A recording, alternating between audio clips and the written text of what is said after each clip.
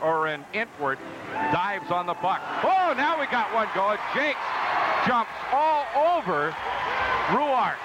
Jakes and Ruark, and that is going to be a good one.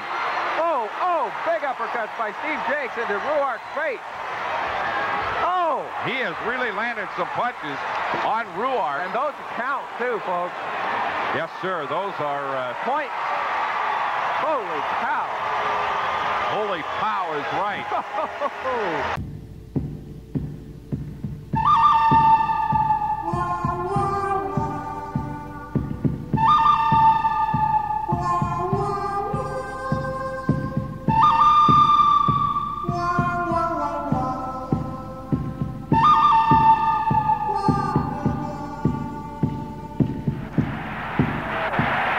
Quite a Nystrom's really getting some good right hands in. Gillies is down with Sandstrom. Somebody better help Sandstrom. Everyone must be held accountable for their actions. You cannot see your star carried out in a stretcher and do nothing about it. Oh, my. Did Mick plant one on C-card? Wow. You can't put a bounty on a man's head. I just did. Spinning. Who's he going to go after? The puck drops and Baumgartner goes right to King, flashes up. But just a minute, Al Arbour has won 4 Stanley Cups, so don't start telling Al Arbour what to do, you and John Davison. Take care of Mason Tucker. Here's Franz Carlson.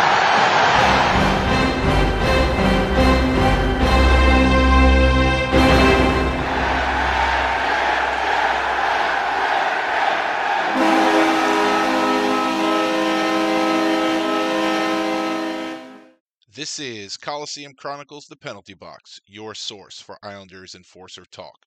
Welcome to episode 68, actual episode 89, and this is part 1 of my chat with Steve Jakes. So for you diehard Islanders fans, you may not know who Steve Jakes is. He never played here on the island, but if you're a fight fan or an IHL fan or a Western Hockey League fan, you definitely know who Steve Jakes is, and we're going to talk about Steve a little bit later after I get through a few formalities here. So as always, if you enjoy the content of this show and you're on social media, consider giving the show a like or a follow on social media, please. On Twitter, the show account is at CollySinBinPod. On Facebook, facebook.com/Coliseum Chronicles Podcast. And on Instagram, Coliseum_Chronicles_podcast.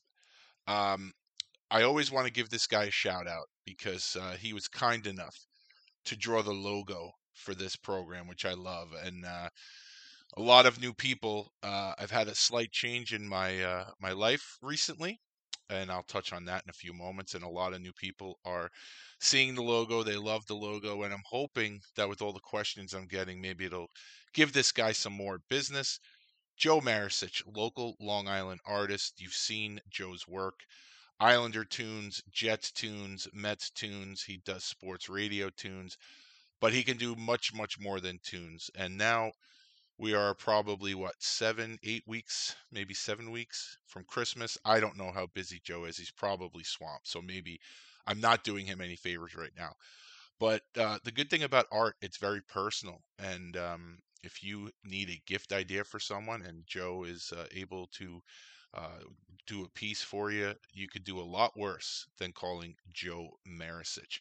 You can reach Joe on Twitter at GraphicsJoker or at loudegg.com. So give Joe a shout. If, like I said, I don't know how busy he is, but I think a piece from Joe for someone you love would probably be a fantastic gift.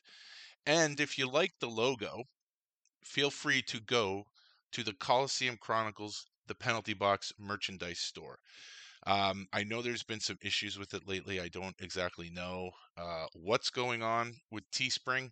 And I'll be honest with you, it's sort of getting very frustrating to the point where I am thinking of pulling the merchandise all together. The bad thing is Teespring is so easy to work with. And I don't know. And it may not be them. I'm just so not tech savvy. So it could very well be something on my end that I need to update. I need to look into it when I have more time. But for now, I believe you still can order merchandise. Again, with Christmas coming up, what better way to show your loved ones that you're thinking of them and love them than to buy them Coliseum Chronicles, the Penalty Box merchandise. Now it's getting cold out almost everywhere. Obviously, not the usual spots, Texas, Florida, California. But for those people, we still have t-shirts available for sale. I say we, I don't know why it's me. This is a dictatorship. I don't know why I say we. But if you're in an area where it's a little chilly out and you'd like to buy a hoodie or a sweatshirt, those are also available in the store as well. So do yourself a favor, just peruse the store. There's a link to both stores because I couldn't combine them. There is the classic logo store and the alternate logo store, and those links are readily available right under the description of this very episode that you're listening to. So peruse through the store. You might find some nice gift ideas for your loved ones or yourself. Why not treat yourself? It's been a rough couple of years for everybody. Treat yourself to some merchandise.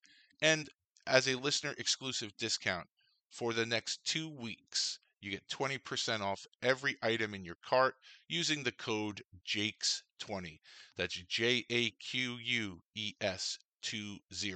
That will give you 20% off every item in your cart.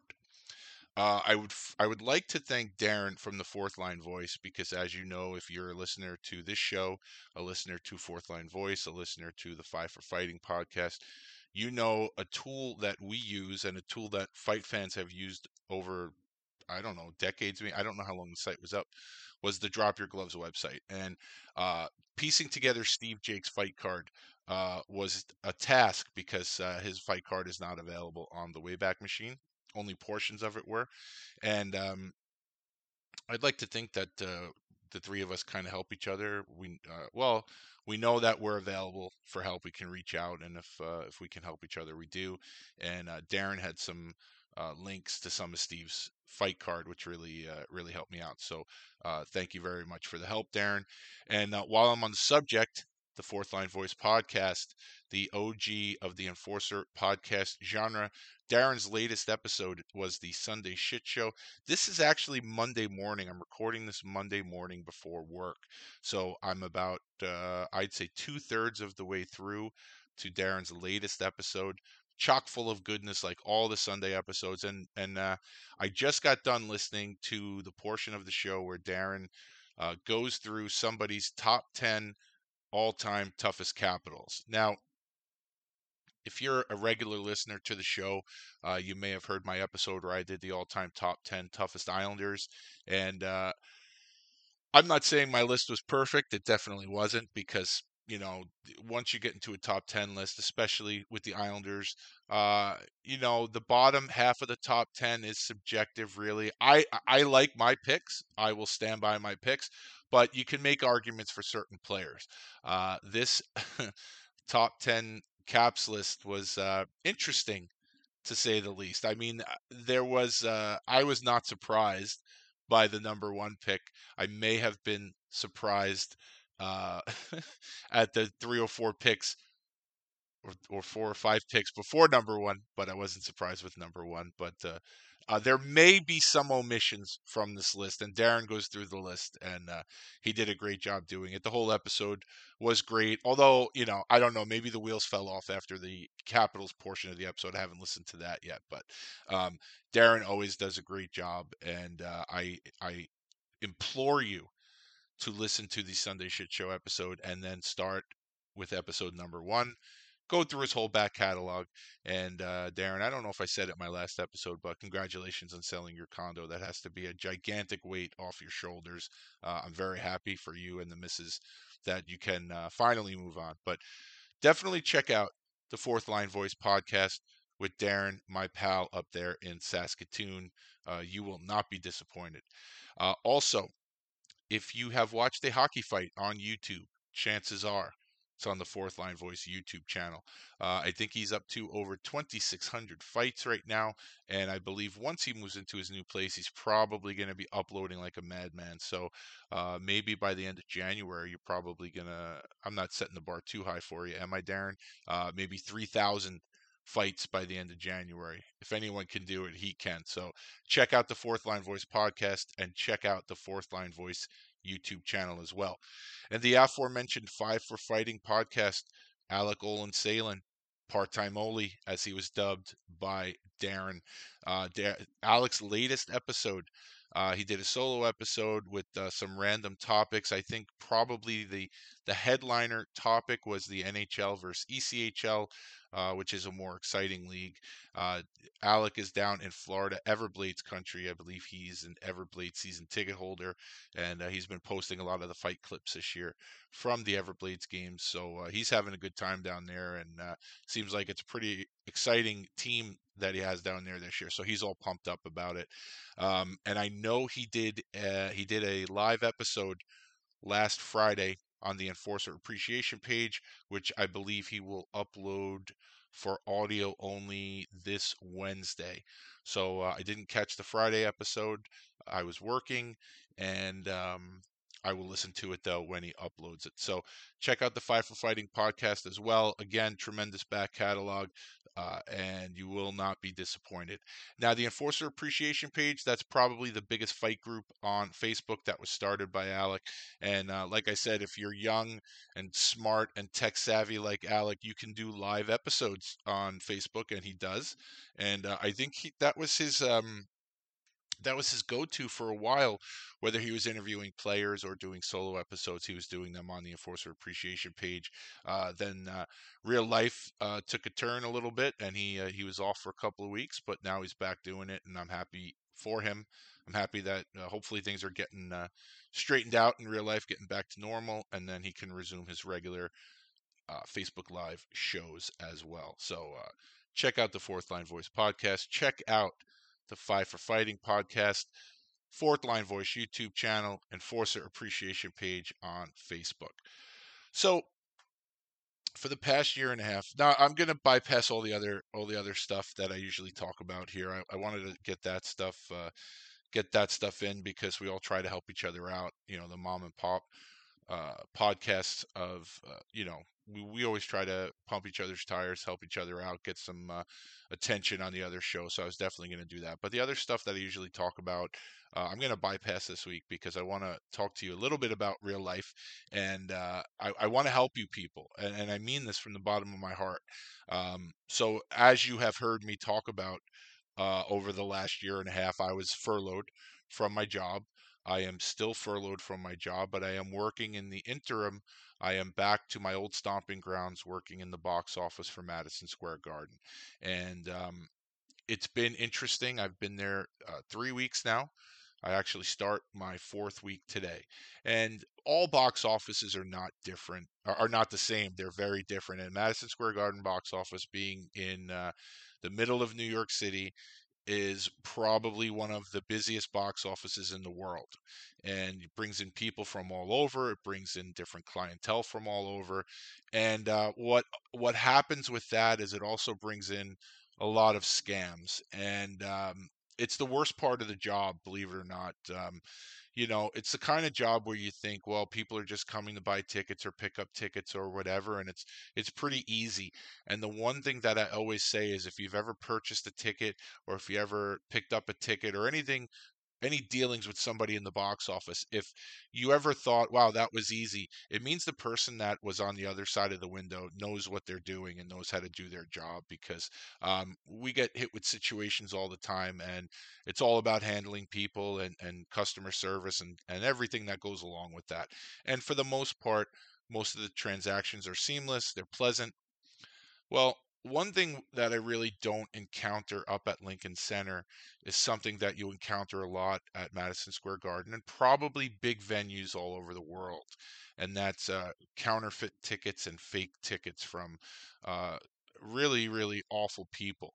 And it was really highlighted to me this past weekend. We had Billy Joel at the Garden on Friday, and we had the UFC at the Garden on Saturday. And uh, it was really, it's heartbreaking. I'll be honest with you. There's a certain part of the job, and I said it already. It's the worst part of the job, is when people look forward to an event, and they have these tickets for months that they purchased from third parties. And by third party, I mean anything that's not and I'll use the Garden specifically. So if you're buying tickets to an event at Madison Square Garden, you really only want to buy them from two sources, and that's the box office directly if you can, or Ticketmaster. And a lot of times when people go on or come to see us, we're sold out of events, and then they jump to the third parties, and you're always taking a chance, and it's I equate it to gambling, because you don't know. You didn't buy the ticket directly. You're buying a resale ticket from somebody, and you don't know the the course that they took, and you don't know the chain of events for between purchasing the ticket and putting it up for resale. And with the Billy Joel concert, it was a lot. These are all rescheduled concerts from COVID, so this is his first concert back. So you had a lot of people that bought tickets from third parties, and when the concerts were rescheduled, a lot of the original purchasers got refunds on their original purchase, but they had already transferred the tickets to another buyer, and it looks like never told the buyer that they got their refund for their original purchase. So now you have a lot of people that came to the show with these tickets bought on the third party sites, and they have no idea that the person who sold them to them already got their money back. And it was a nightmare. And I don't mean a night like it's not a nightmare for my part as far as my job goes. It's a nightmare trying to tell these people, explain to them what happened. And you have these adults and they're at the window, and I don't blame them. A lot of the men were really pissed off. A lot of the women were crying. I mean, if you may have had this ticket for a year and a half, and now all you want to do with all the bullshit that's been going on in the world is sit back and go watch. You're a Billy Joel fan. You want to go there and watch him, sing and play the piano for 3 hours, and you can't. And you have no idea. You just don't know. And that was really it was really sad to watch. And then the next night we had UFC, and it wasn't a rescheduled UFC, but UFC tickets are very expensive. And when people come to the window or they check Ticketmaster and they see that I think the least expensive ticket was $130, and those tickets always go first because they're the least expensive ticket, and people want to get into the building. So people go online and they look for tickets, and they're sold out. And then you keep putting in, the next price up from the bottom, because the top price is in the thousands, and even the mid-level prices are 400, 500 or more. And a lot of people can't do that. So they see that sold out, or they come to our window and we tell them those lower prices are sold out, and they turn to the third party sites. And they find out on the day of the show, the wheels fell off because they're not getting into the concert for one reason or another. But the worst part about the UFC, and it didn't really happen with Billy Joel, it really happened a lot with the UFC, was the people outside. Now I understand, maybe in the 50s, the 60s, the 70s, the 80s, the 90s, you could buy tickets from scalpers outside because maybe the technology wasn't there yet for fake tickets, and you would get real tickets, but you just paid through the nose. And I think that was, I don't want to say it was part of the experience, but if there was a sold out show, you knew it was going to be sold out. Maybe you just save money. You know you're going to buy tickets from a guy outside, and like I said, maybe you're not happy with the price that you paid because you had to pay much, much more than face value, but you at least got in, and for you, it was part of the experience. Well, technology is a great thing until it isn't. And for when I started at the Garden back in 2005, I'm sure, it was going on before I started there, but the fake tickets that the people sell outside, they're just, you don't know. If you're not in the business, you have no idea you're buying a fake ticket. I mean, and some of these tickets look awful, but again, it's dark out. You're not, you're hoping the person that's selling you the ticket isn't an absolute scumbag. And, Saturday it was person after person coming to the window. Hey, my tickets won't scan. And you just look at the ticket, and being in the business as long as I've been, you just know it's fake. And it's a UFC event. It's a big money event. So you're having people, paying hundreds and hundreds of dollars per ticket to these slime balls outside with the fake tickets. I don't know how you ever could do this. You're basically, people are giving you hundreds, maybe thousands of dollars for a piece of paper. And I don't know how you ever take advantage of people ever, but how you take advantage of people basically coming off of where we've been as a society in the last 2 years. Like, how do you sleep at night? So it was really difficult, and you just know, like, you know the difference between a person coming to your window to buy a ticket and a person coming to your window that's having an issue with their ticket scanning. You can just see it in their face. And then when they show you this fake ticket, your heart just breaks for them. It's horrible. It's just horrible. You know, and you know they're dealing with these greasy people outside, and these people are constantly moving. They're not staying in one part of the arena, one part of the outside of the arena. So it's very unlikely you're going to go out and find this guy.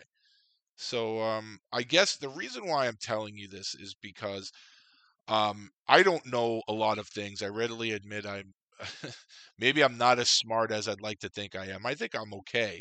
But like I always say, a lot of things in life come with experience.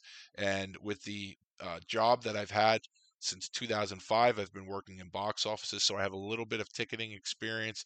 And I don't want to get all goofy on you folks today because, you know, I always like to have fun in these intros and talk about, you know, fights and Islanders and Bridgeport and stuff like that. But this has really been on my mind since Friday and Saturday night, and it's really been bugging me.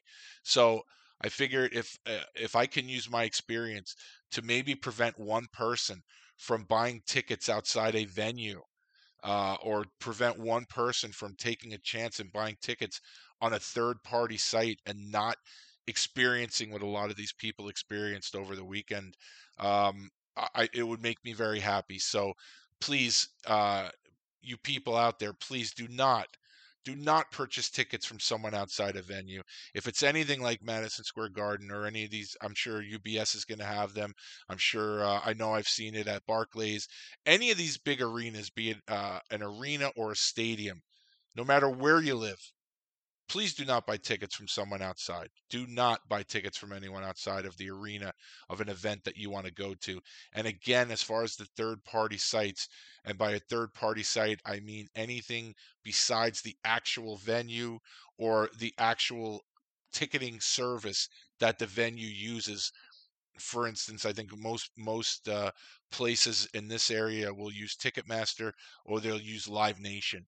I don't know what it is in the area that you live in, but please be very wary of these third-party sites, and please do not buy tickets from people outside of the arena or stadium of the event that you want to go to. So I'm sorry that I got a little serious on everybody today, but I feel like as someone who's been in the business a little bit, and there's so much to the business I don't know, but this is ticketing 101 as far as dealing with scalpers and fake tickets. And hopefully this helps some of you people out there, and maybe prevent you from getting robbed, which is really what it is. It's robbed. It's just absolutely unbelievable how you can look someone in the face and take $1,000 or $1,500 off someone and give them something that you know is garbage. I just don't know. I don't know how you do it. So that's my little rant for the intro. Now, getting on to Steve Jakes, I mentioned if you're a diehard Islanders fan, you may not know Steve Jakes. He never played for the Islanders, so his connection to this podcast is Steve Jakes was on the 93-94 Salt Lake Golden Eagles team. So after Springfield and before Bridgeport, the Islanders dabbled a lot in the IHL. They had the one season in Salt Lake, one season in Denver. They had a few seasons in Utah. Then they came back to the American League, split Kentucky. They were in Lowell for a bit. And then Bridgeport came around, and they've been in Bridgeport now 20 years. So there was that space of time in between Springfield and Bridgeport where they, like I said, they dipped their toes in the IHL a little bit. And they had the one season. Salt Lake was normally the Flames team. And this one year, the Islanders took it over, Salt Lake Golden Eagles. So if you blinked, you missed it. And if you're young, you have no idea. But that Salt Lake team, was loaded with toughness. I'll give you an example. Jason Simon led the team in penalty minutes with 323. Mark LaForge had 242. Kevin Cheveldayoff, 216. Tony Joseph, 213. Sandy Smith, 170. Joe Day, 153. Former guest of the show, Dave Chizowski, 151. Dan Plant, 148. Larry DePalma, 125. Scott Sissons, not really known for his toughness. He even had triple digits that year, 123. Rick Lassard, 110. Daryl Olson, 97. So those are the guys that were at around 100 or more. And by the way, the guy after Daryl Olson on the penalty minute list, Zygmunt Palffy, 83 penalty minutes in 57 games. Let's see. So as far as scoring goes that year, Sandy Smith led the team in scoring. You had guys like Derek Armstrong, Zygmunt Palffy, Chris Taylor, Chris Luongo. Let's see. Steve Junker was on the team. Yoni Lato, Brent Grieve, Wayne McBean. So a lot of these names may be familiar to you, and some of them may not be familiar to you. Chris Pryor, who's come up a lot on this show, was the assistant coach. Dave Farish was the head coach.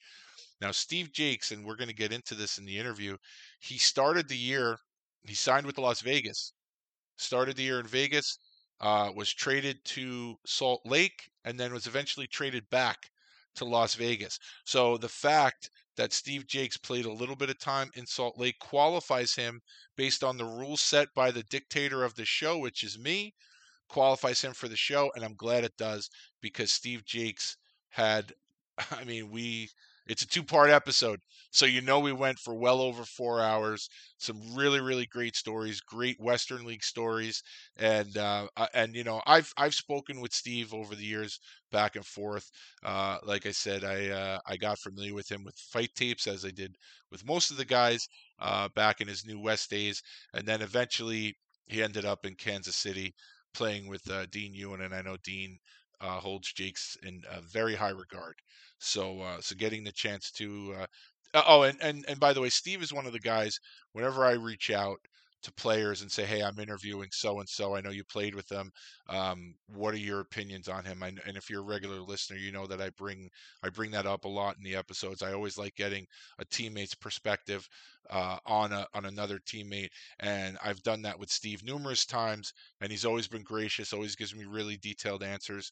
So I knew getting him on the show is going to be fun, because now he's speaking about all these firsthand experiences. So if you don't know Steve Jakes, you're going to know him. And if you do know Steve Jakes, we're going to pump you full of information to make you know him and his story a little bit more. So thank you, Steve, for the time. This was a really, really fun interview to do. So for you folks, buckle up, because here is Steve Jakes, part 1.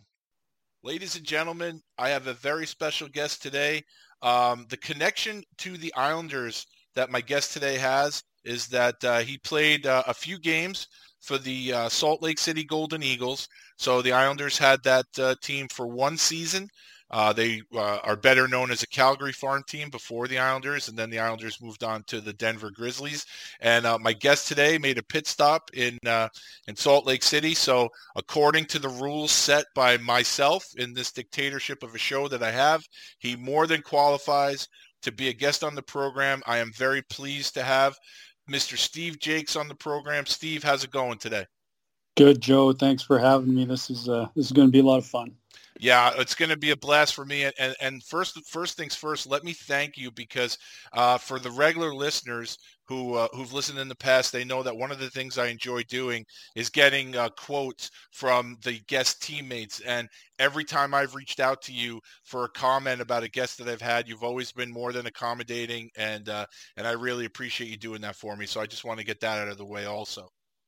Well, and I really want to thank you for that connection that you're building between us, because I'm not very good at keeping in touch with my old teammates, and you're, I'm just grateful to you for kind of getting us back connected. And I listened to a bunch of your podcasts now that I became familiar with what you're doing, and just like being back with my old friends. It's just a great feeling, and thanks for having me on.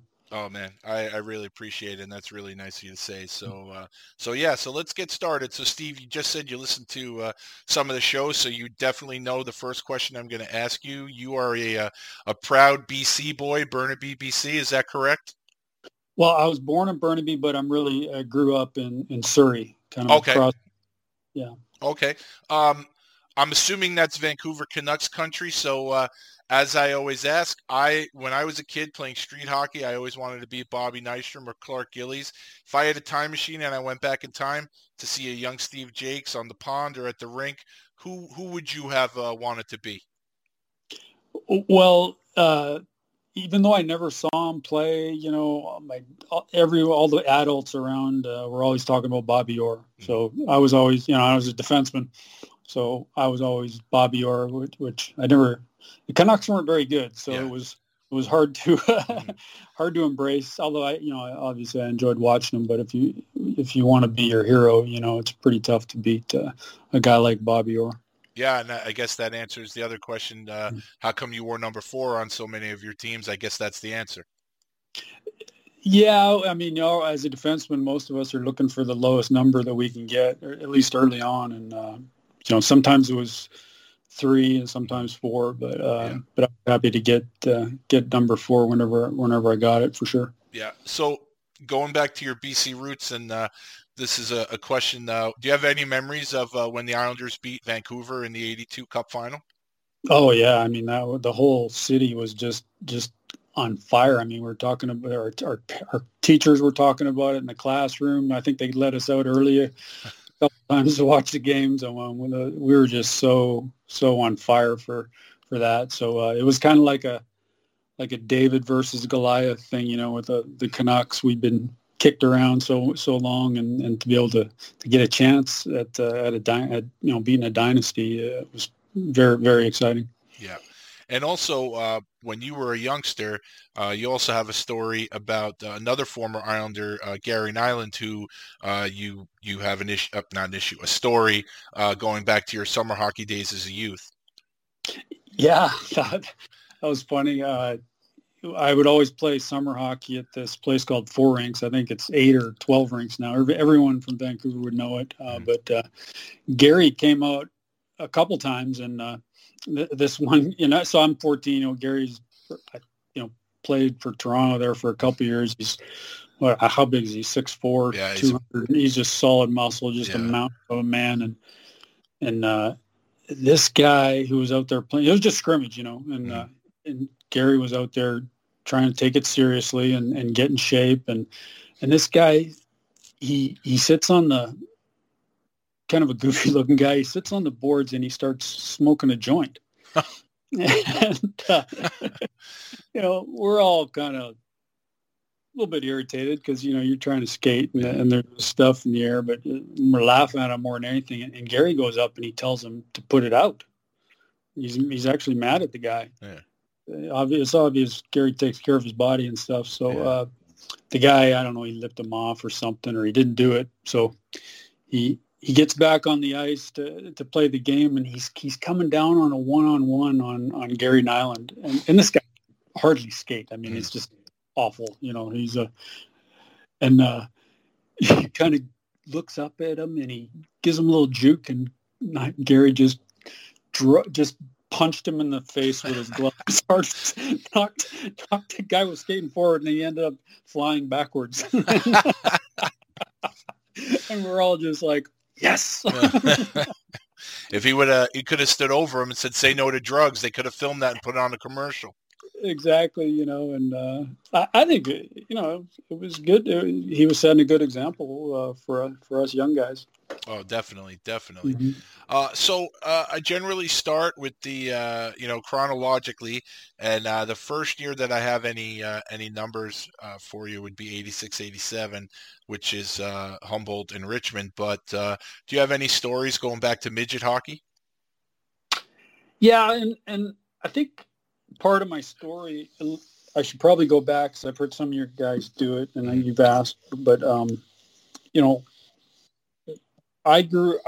want to go all the way back to, my dad, when I was 6 years old, because it kind of who I was helped me become successful in hockey. And my dad didn't always give me good advice, but one of the best pieces of advice he gave me is he said, "Son, no matter how big they are, it still hurts them when you punch them in the nose." And so that sounds good to me, you know. And so I'm in grade 1, and I have a little skirmish with some other first grader, and he says to me, "You're dead after school. I'm going to get my brother to kill you."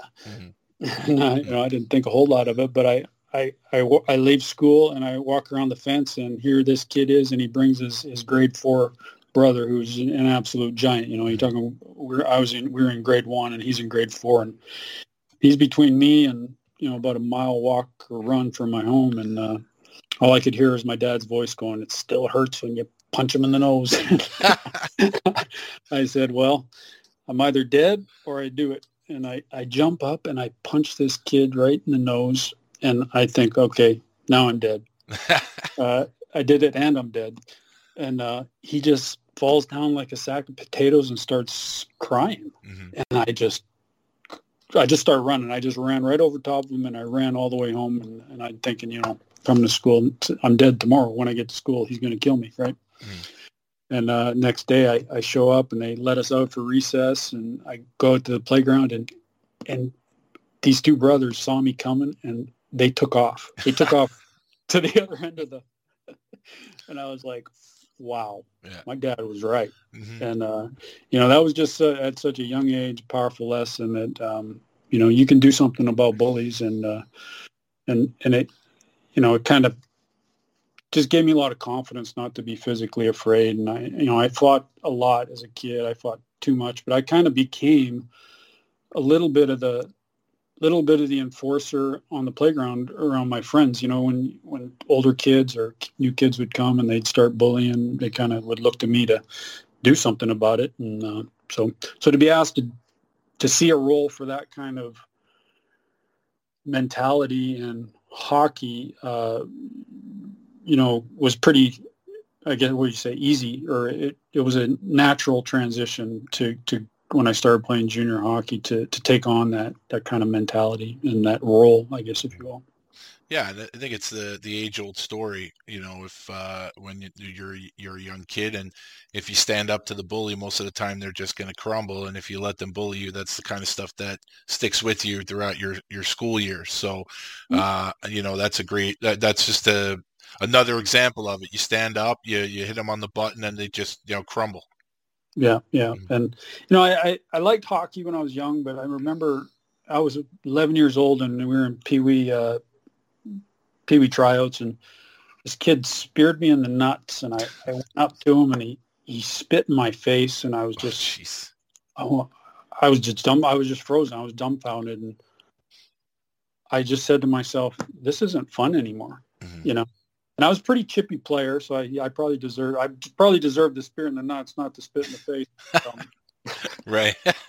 But that's when I decided, you know, why am I doing this? And I decided I just wanted to be a pro hockey player because, you know, like a lot of us, I had, I guess, daddy issues, and that was my way to just prove myself, that my worth in the world was to be a professional hockey player. So from an early age, I wasn't that good. I was, you know, always on the rep teams, but I really tried to figure out how to become, you know, I guess an NHL player. Right. I didn't quite get there, but that was kind of the driving force as a teenager when I was you know, maybe let's say 14. One of my teammates, no, older than that, probably 15 or 16, one of my teammates on my midget team gave me a nickname. He nicknamed me Happy. Okay. And it was because I was just a miserable little cuss. And, but that team in midget, you know, we're kind of in a lower income part of town, and we weren't street kids because we all had parents that were, you know, together enough, I guess, to get us into organized hockey, and to pay for it, but we're kind of a lot of street kids, or almost street kids, and we're pretty. We actually got suspended from the league in about February in my midget year because we had just hurt so many people with mostly sticks. Oh, wow. I mean, I was one of the mellow guys on the team, and I kind of think some of those guys might be in prison right now. Probably a good chance. Maybe at least one of them. Yeah, so when I got to junior and the sticks were gone because we couldn't fight in minor hockey, so it was all if you wanted to get revenge and your hormones are raging, you were going to spear a guy or butt end a guy or cross check a guy, right? And it gets really dangerous. So going to junior was tame compared to what we were doing back then. So I'm not a big proponent of taking fighting out of hockey, and that was one reason why because I saw, there was two kids. On opposing teams that had ruptured spleens because of us. Wow. And this is serious business. Well, and I think for anyone who's be it my show or the other shows out there where you interview guys who went pro after college, everyone says the same thing, that the college game is way dirtier than pro hockey because in college you're wearing the full cages and everyone thinks they're Superman out there and King Kong, and there's no accountability because you can't really hurt them. And then once you get to pro, everyone's held accountable. And, that's, I guess it's just similar to what you're saying in midget where you can't get at anybody. So everyone's free with their sticks. And once you get to junior, then it's a whole different set of rules. Yeah, and I guess if they had good referees that would call the dangerous stuff, I guess referees, a lot of them maybe have never played the game at a high enough level, and they just don't know, and it just gets out of hand really quick. So I don't have the answer, but that's my experience. So as we get on to Junior A, in 86-87, you had the season that we're going to talk about with Richmond. It's not even so much the season, it's the playoffs. I don't ever recall seeing anything like this, but prior to Richmond, you were in training camp in Humboldt, weren't you? Yeah. So I was I was a late bloomer. I wasn't really sought after by any junior teams, tier 2 or tier 1. So, Humboldt had their marketing guy, Brett Stebbings. He had developed. He was the first. They developed the first hockey fantasy draft in Canada. Oh yeah. So they made a ton of money, like I don't know, millions of dollars, and so they're a very wealthy team. Mm-hmm. And they put these little what do you call them, like tryout camps around the West. And I went. I had to pay. I had to pay like $80 to go try out. To watch. And they bring scouts in. College scouts and. So I got kind of discovered at one, and they said, "Hey, we want you to come to Humboldt. We love you and all this stuff." And so I said, "Okay." And then I ended up right at the last minute. Got invited to Richmond Sockeyes, which is also Tier 2 Junior A camp, which was the week before I was leaving for Humboldt. And I went there, and I was really playing well at the time. I mean, I would play all day, every day in the summers, and I was really developing fast. And so they said, "Oh man, don't go to Humboldt. We want you on our team." And I said, "Well, I'm loyal. I already said I made a commitment to Humboldt." So I ended up going. I asked the coach, should I coach? His name was Bernie Lynch. We'll talk about him in a minute, but. Yeah. I said, "Should I bring my car?" He says, "Oh, no. There's nowhere in Humboldt you can't walk. And if you're on the other side of town, I'll come and pick you up personally."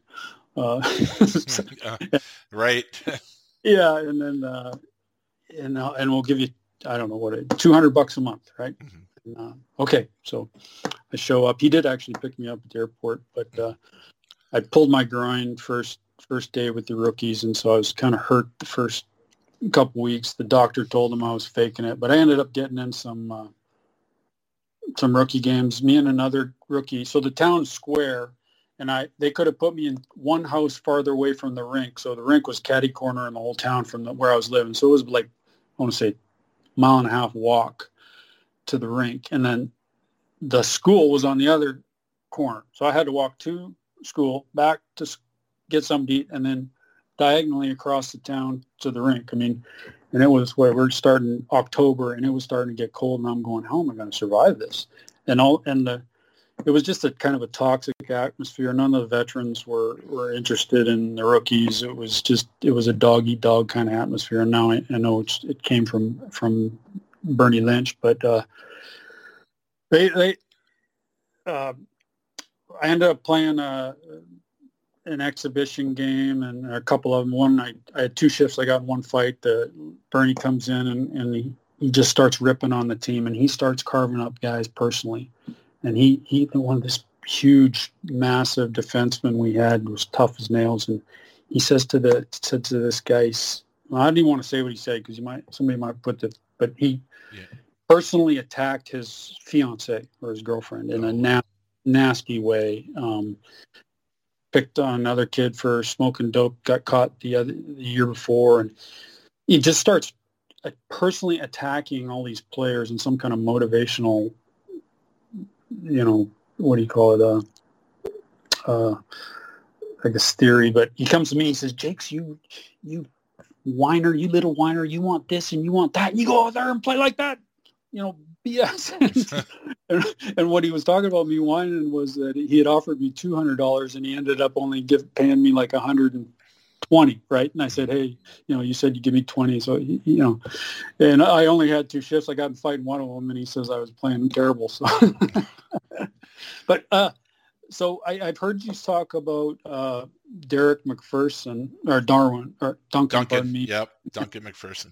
About a week before I left, Derek came, and he was an absolute breath of fresh air. He, I don't remember exactly what the connection, but he kind of looked at me and my roommate, who were rookies, and said, "Geez, what's the deal with these guys?" And just the kind of guy, I know what you're talking about. He looked you in the eye, and you could tell like he cared about you. And he was a veteran at the time, and he had just come down from Saskatoon Blades, and so he really was. I want to just say something good about some of the people there that really made a difference, because we were away from home and a new junior experience in a toxic environment. And the other guy I wanted to mention too, the assistant coach was Don Clark, Wendell's and Carrie's brother, and I am not exaggerating. I learned more from him in 3 weeks about how to play defense than I learned prior or since about specifically about how to play a 3-on-2 and understanding the risk reward of when you attack and when you don't, how to play a 2-on-1 with the down, not trying to just always try and take away the pass, those kind of things. I never understood why, when he went to PA, I understood why they were just a defenseman factory, because he was like, to me, a genius, And I took what he taught me in that 3 weeks, and I was teaching pro guys at the end, the same things he taught me back then. So that was a pretty cool experience being with him. So anyway, go ahead. So they had a little scam going. They said everyone, all the young guys they cut, they tried to send to Flin Flon because no one wanted to go to Flin Flon, which was in the same. So they were using this team in the same league, kind of. It was all about money, right? They'd stock these young guys to Flin Flon, pay Flin Flon, then get them back the next year. They tried to do that to me. I said, "No, I'm going home." He says, "Okay, fine, but you're going to have to pay for your release." I said, what are you talking about? So he wanted $400 for my release. And I saw. He says, "Oh, you can, but in exchange for that, you can keep your hockey bag," because it already had my name and number on it. So I go back home, which, there's like 4 teams in the Lower Mainland. There's Delta, Richmond, Abbotsford. I call Richmond and say, "I'm back now. Now I can play for you." And they're like, "Who are you? We never heard of you." So I was mad at them. So I go to the last place team in the league, Abbotsford Flyers. They're just terrible. And I practiced with them for a week, and we're doing drills, and I'm the fastest guy on the team. Like, we would do races, and I'm the fastest guy on the team, and they wouldn't pay $400 for my release. Wow. So sometime during that week or two, somebody in Richmond remembered who I was, and they're big, "Hey, just come out for one practice." And I was like, okay, I finally, because I had no other choice. I was going to have to go back to midget or juvenile or whatever, it was basically my career was over. And so I went to practice, and they remembered me, and they cut a really good player, Phil Von Stefanelli, who ended up playing. Wow. Yeah. It was just a phenomenal team, and they signed me, and so that's how I ended up on Richmond. And then, I don't know, there's lots of great stories about Richmond. I don't know if you want me to keep rambling or not.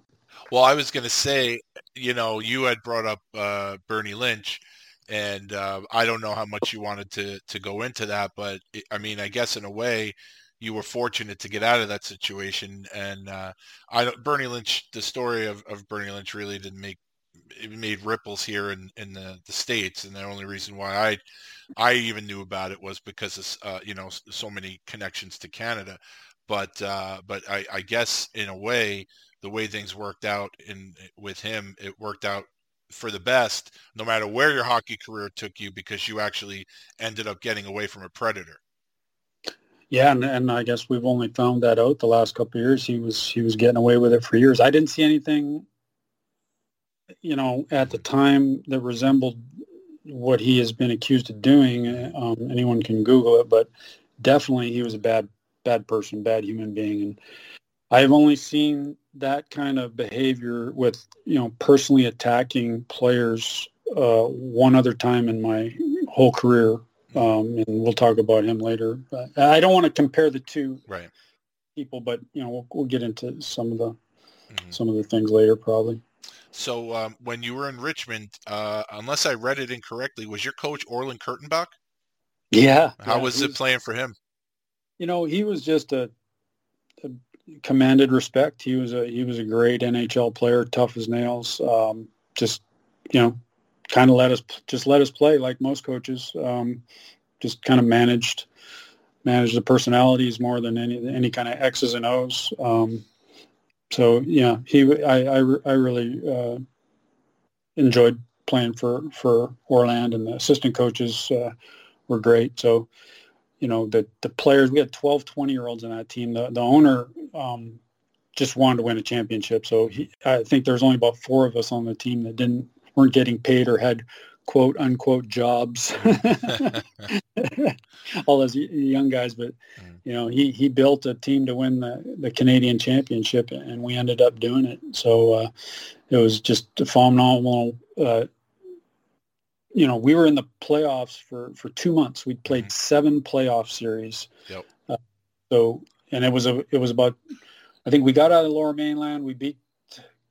I have the list. I have the list here. So before we get to the playoffs, I don't have anything else about the regular season with Richmond. There really wasn't anything that I could dig up. So before we get to the playoffs, if there was anything interesting that happened during the regular season or anybody that you want to talk about, feel free to do that. And then we could talk about the playoffs because, like I said, this is just staggering.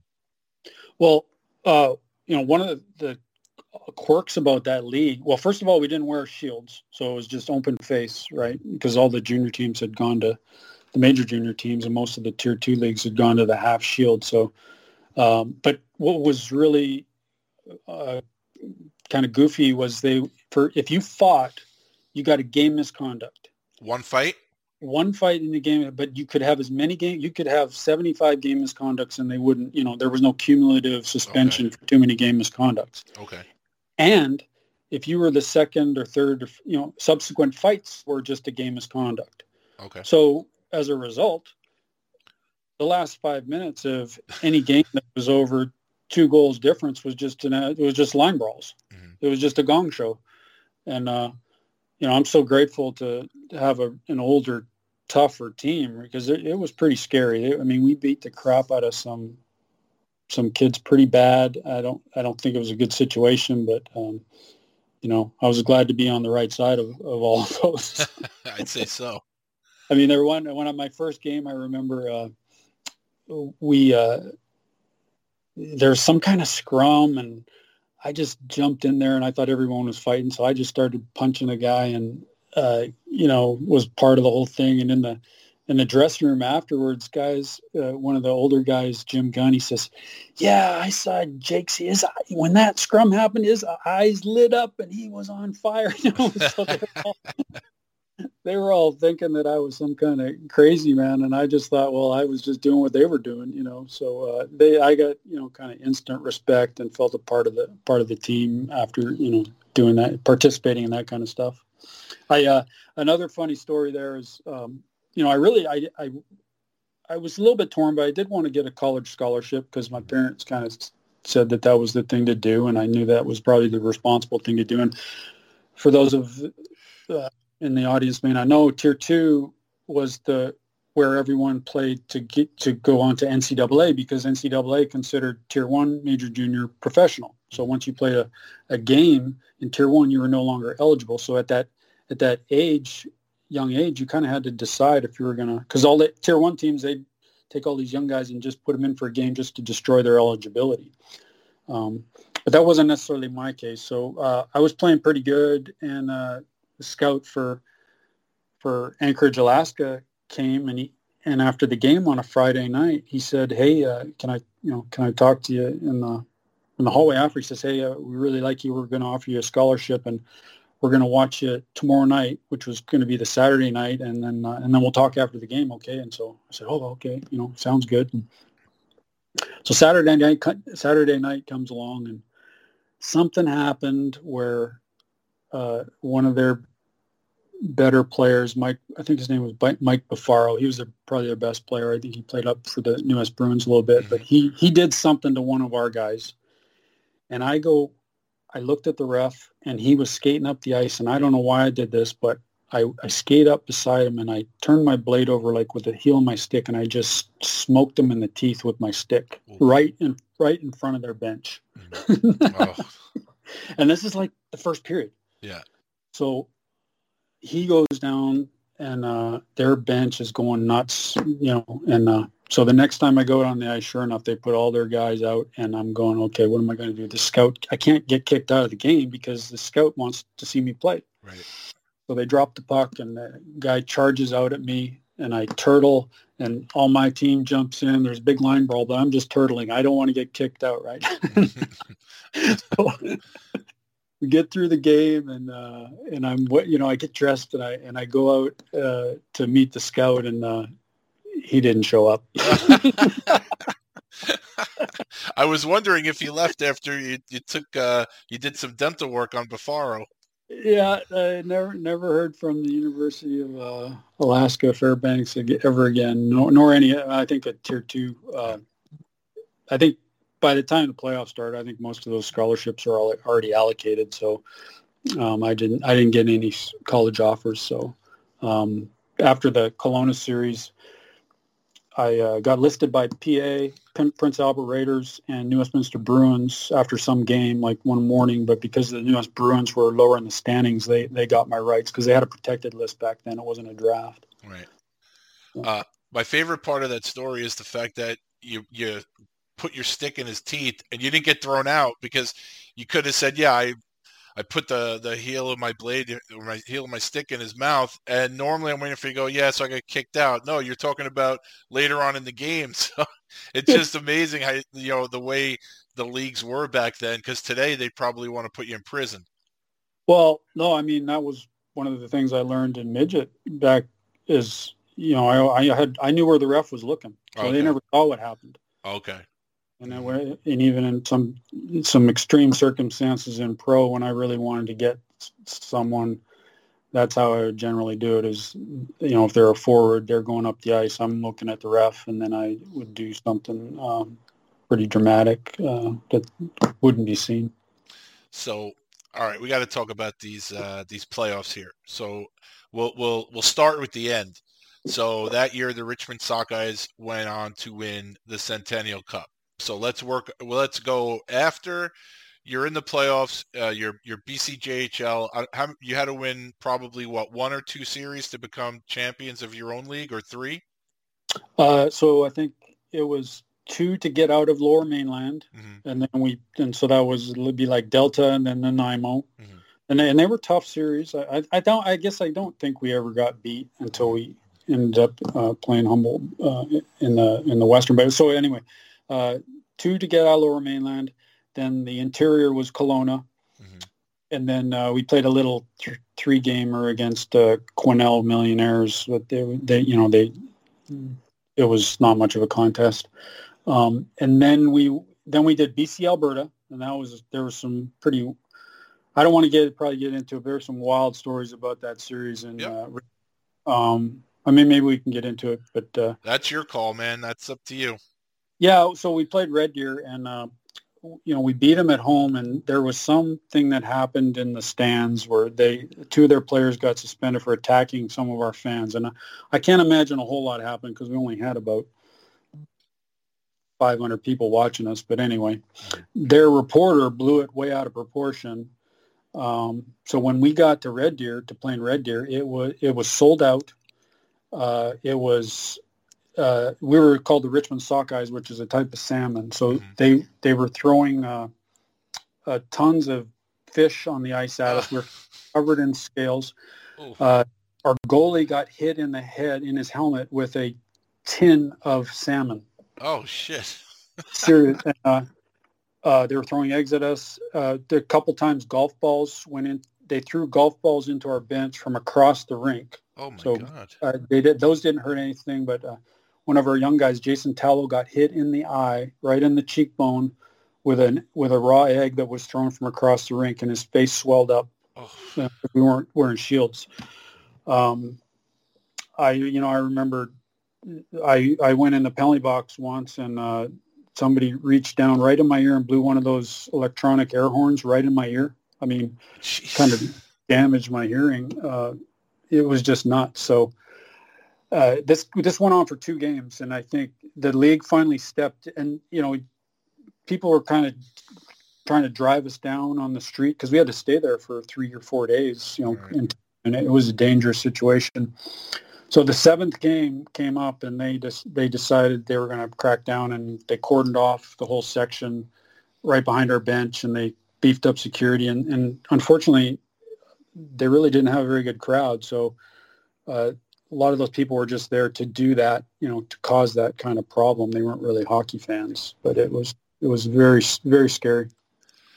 After that Red Deer series, you ended up playing Humboldt, right?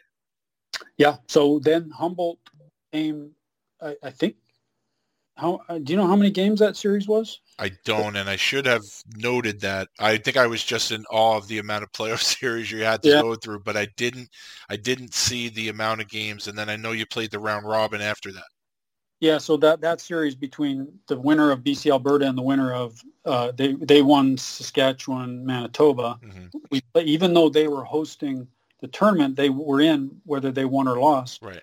So it really was, in a way, a meaningless series, but we didn't play it like it was meaningless. We played it, it was serious business. I think we were just trying to soften each other up for the Memorial Cup. But we're all young and, pride, and, it was a hard-fought series. I think we ended up winning in 7 games or whatever. And then we ended up meeting them in the round-robin tournament for the Memorial Cup in Humboldt.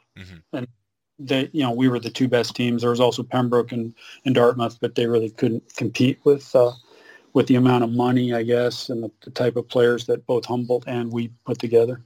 So are these actual, obviously each series that you win, it's a big deal, but it says that you had the Moat Cup, the Doyle Cup, the Abbott Cup, and then the Centennial Cup. So everything before the Centennial Cup, are those big deals, at least in the town that you're playing in, to for the people in Richmond to say, well, we had the Moat Cup, the Doyle Cup, the Abbott Cup, the Centennial Cup, or is it just we're Centennial Cup champions?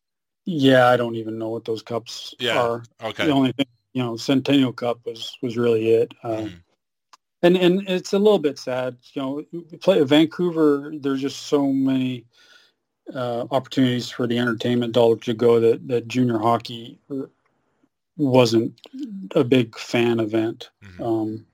So it wasn't that exciting for the fans. It was more about us as a team and the type of camaraderie that we built over those 2 months. So you move on to Major Junior, play for one of the historically toughest teams ever in junior hockey, the New Westminster Bruins. I've had quite a few of their alumni on the show, and I'm happy to have another one on here in you. One of the former guests that was on the show, who ended up not playing with New West that year, but he was with the team in the preseason, was Mike McWilliam, and I believe you guys were involved in a brawl. So who was it against, and what happened? Well, yeah. Well, let me back you up a little bit because I got a bit of a life lesson story. Oh yeah, go ahead. Go ahead. So I told you I got put on So anyway, back in the mid 70s, New Westminster Bruins went to the Memorial Cup 4 years in a row. Mm-hmm. And won it twice. There was the Broad Street Bullies in the NHL, and then there was the Bruins who played the same style and had the same kind of success in Major Junior. And I lived 15 minutes away across the river in Surrey, so I grew up almost seeing them as equivalent or better than the NHL team. Not that these guys were gods. So to be able to play in my hometown team with such history was absolutely just a dream come true, So they put me on the list. So I'm going to say his name. He's not going to look like he's in a great light in some of these early stories, but I ended up really respecting him, and I think he did change a bit. But our GM was John Oliver, mm-hmm. and I think the coach was John Van Horlick.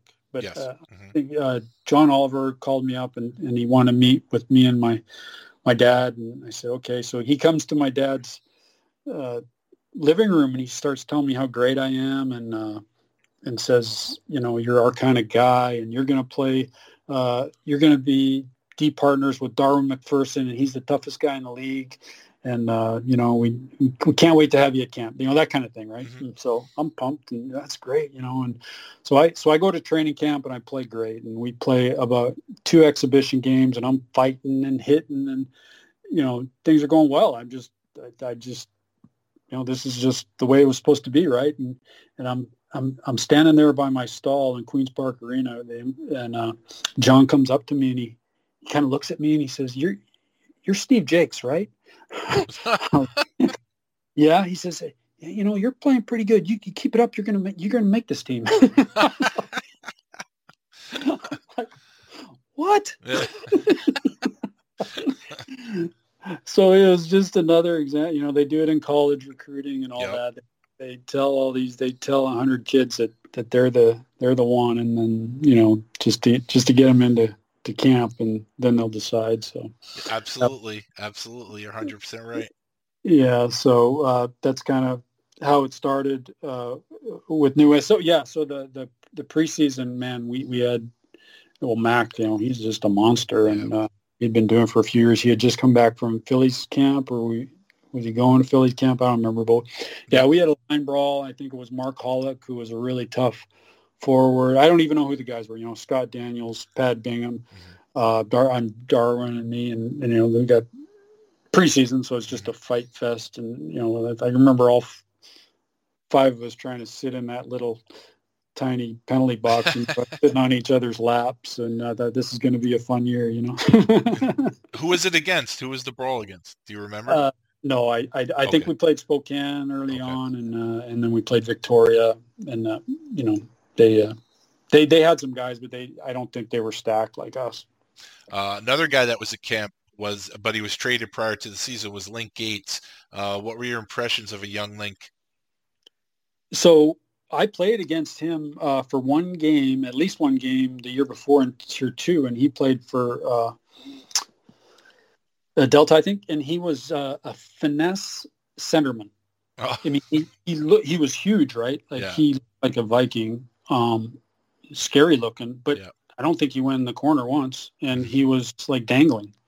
And so when I heard that he had been called up and he kind of became a tough guy, I was like, well, it kind of makes sense because of the way he looks, but he sure didn't play that way. So when I got to camp, I kind of heard the story the story I heard, and Dean would know this better than me, but I guess he got in one fight, maybe with Mick or Tony, and just did really good and kind of turned into a monster. Yeah. He was, he said something to Bomber one day. We were getting out of the van. He says, I'm tough, right, Bomber? I'm tough. Like, almost like he was insecure. Yeah. Mm-hmm. And so anyway, the funny story about him is he was acting up or something. Or I don't know exactly why he didn't play the black and gold game at the end. At the end of training camp, he split everyone into 2 teams, but I think they kept him and Bomber out just because they didn't want, for those who don't know Bomber, Darwin McPherson is probably, him and Twist were the 2 toughest guys in the league, I think, at the time.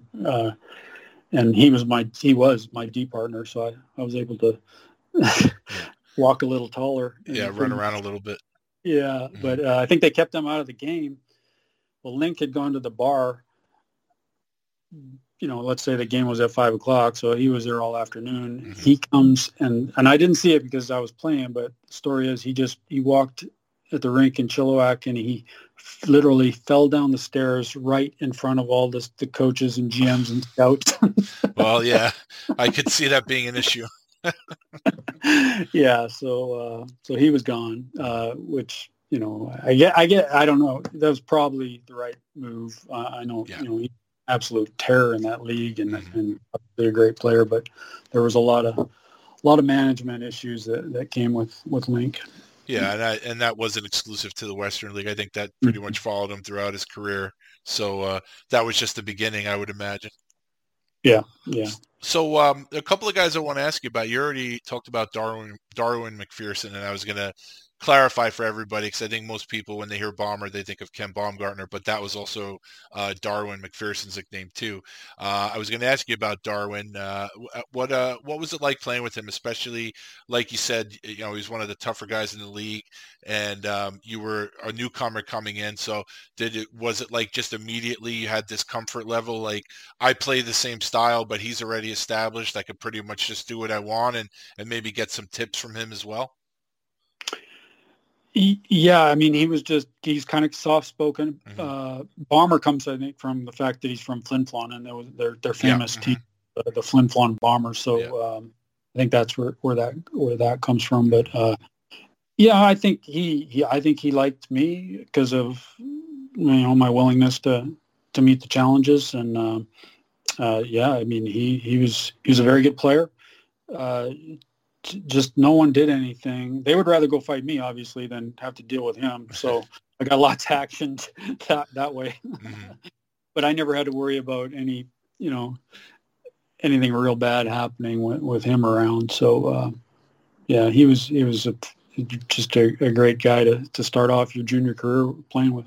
And another guy you played with down there that went on to a very nice professional career was the Chief, Scott Daniels. What do you remember about playing with Daniels? So I kind of, we were, one of the guys that's been doing some of the posting has a New Westminster Bruins. Yep. Yep. I don't know, what is it? Facebook or something, but Twitter. Yeah. Yeah. I really like that. Hopefully I might have something to give to him, but I just haven't gone around. Anyway, he posted that we were ranked number 1 in Canada after 20 games or something like that. And Kamloops was number 2. They actually were higher than us in the standings, but we had more wins. So we were ranked high. And then I don't think we traded Chief right away, but we traded Cal Zankowski, who was a solid, tough winger, point-of-game guy for a young guy. Mm-hmm. And then we ended up getting rid of Mark Hollick. So 2 tough wingers gone.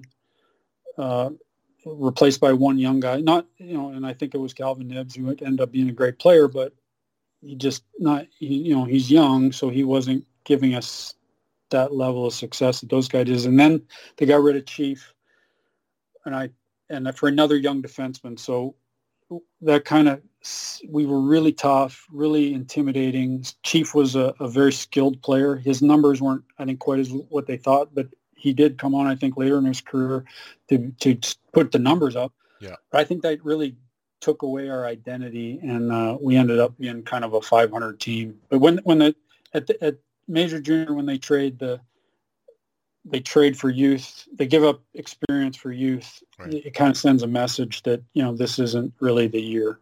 Yeah, it's a rebuild. That was really and we're number one in the country. So I think that was the wrong decision. I don't know everything that went into it, but it kind of sucked the life out of us a little bit. I didn't care. I was playing because I was just living the dream. But I think some of the older guys, maybe it took the life out of it a little bit. But Chief was a huge part of that. I mean, he was always in everyone's face, whether he was fighting or not. He was just making life miserable for the other team, And he was a good player. So he was perfect for that level. I guess he did it at the NHL too, right? Yeah, he did. Very nice career he had there. Mm-hmm. So the third guy I want to ask you about is someone who you also teamed up with in pro for a little bit. And the following year in Tri-City, I believe they actually made a poster of the two of you, and that's the Viking, Greg Spenrath. What are your memories of playing with him? Yeah, and he was on it. He and I were both late bloomers. We were both 18, so we both played Tier 2 the year before, and so we were able to kind of physically step in and I think better than a 17-year-old, and certainly as most 16-year-olds could. So fighting all the tough guys, and he and I were kind of the two guys for the 2 years after that in Tri-Cities too. And he took, I think. I guess we'll get in. I was defenseman, so that's a different. He was a forward. I was defenseman, so it's good to have, an enforcer on both positions. Probably even better if you want to call it enforcer. Probably better to have it as a forward. Just have a little more freedom of movement. But he had to take on all the guys. After that year, but he took on a bunch of them that year too, and super strong. If you ever saw him, seeing me with my shirt off, I don't know. I don't think that's too much, but seeing him with his shirt off, that's intimidating right there. So this question is actually that I had this down anyway, but now when you prefaced it by talking about how you used to go to the games, watching the team before you actually ended up playing for them, I was going to ask you about what it was like playing at the Queen's Park Arena. But now that I know that it actually, I'm assuming it actually meant more to you because you actually would go to watch games as a fan there, and then you actually got to put on the uniform. So that must have been a pretty amazing thing to do, to play at that arena that I'm sure you enjoyed going to as a fan, and now you're on the actual ice. Yeah, it was just a wonderful experience. Those old rinks have so much character. So, I didn't see it as a piece of crap old rink. I saw it as just a palace, Yeah. Mm-hmm. Because of the history. So when you talk about that, it reminds me of funny. So we had a coach who was old school, man. He was too old school for a lot of the older guys, but he liked me, and I didn't, I liked him. I had a lot of respect for him. John Van Horlick,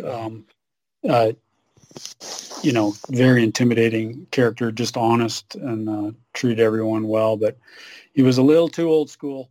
He was probably one of the last coaches that wouldn't allow players to have water during practice. Oh, wow. Okay. so and what jogged my memory there is because you talking about Queen's Park. And it's like it was yesterday.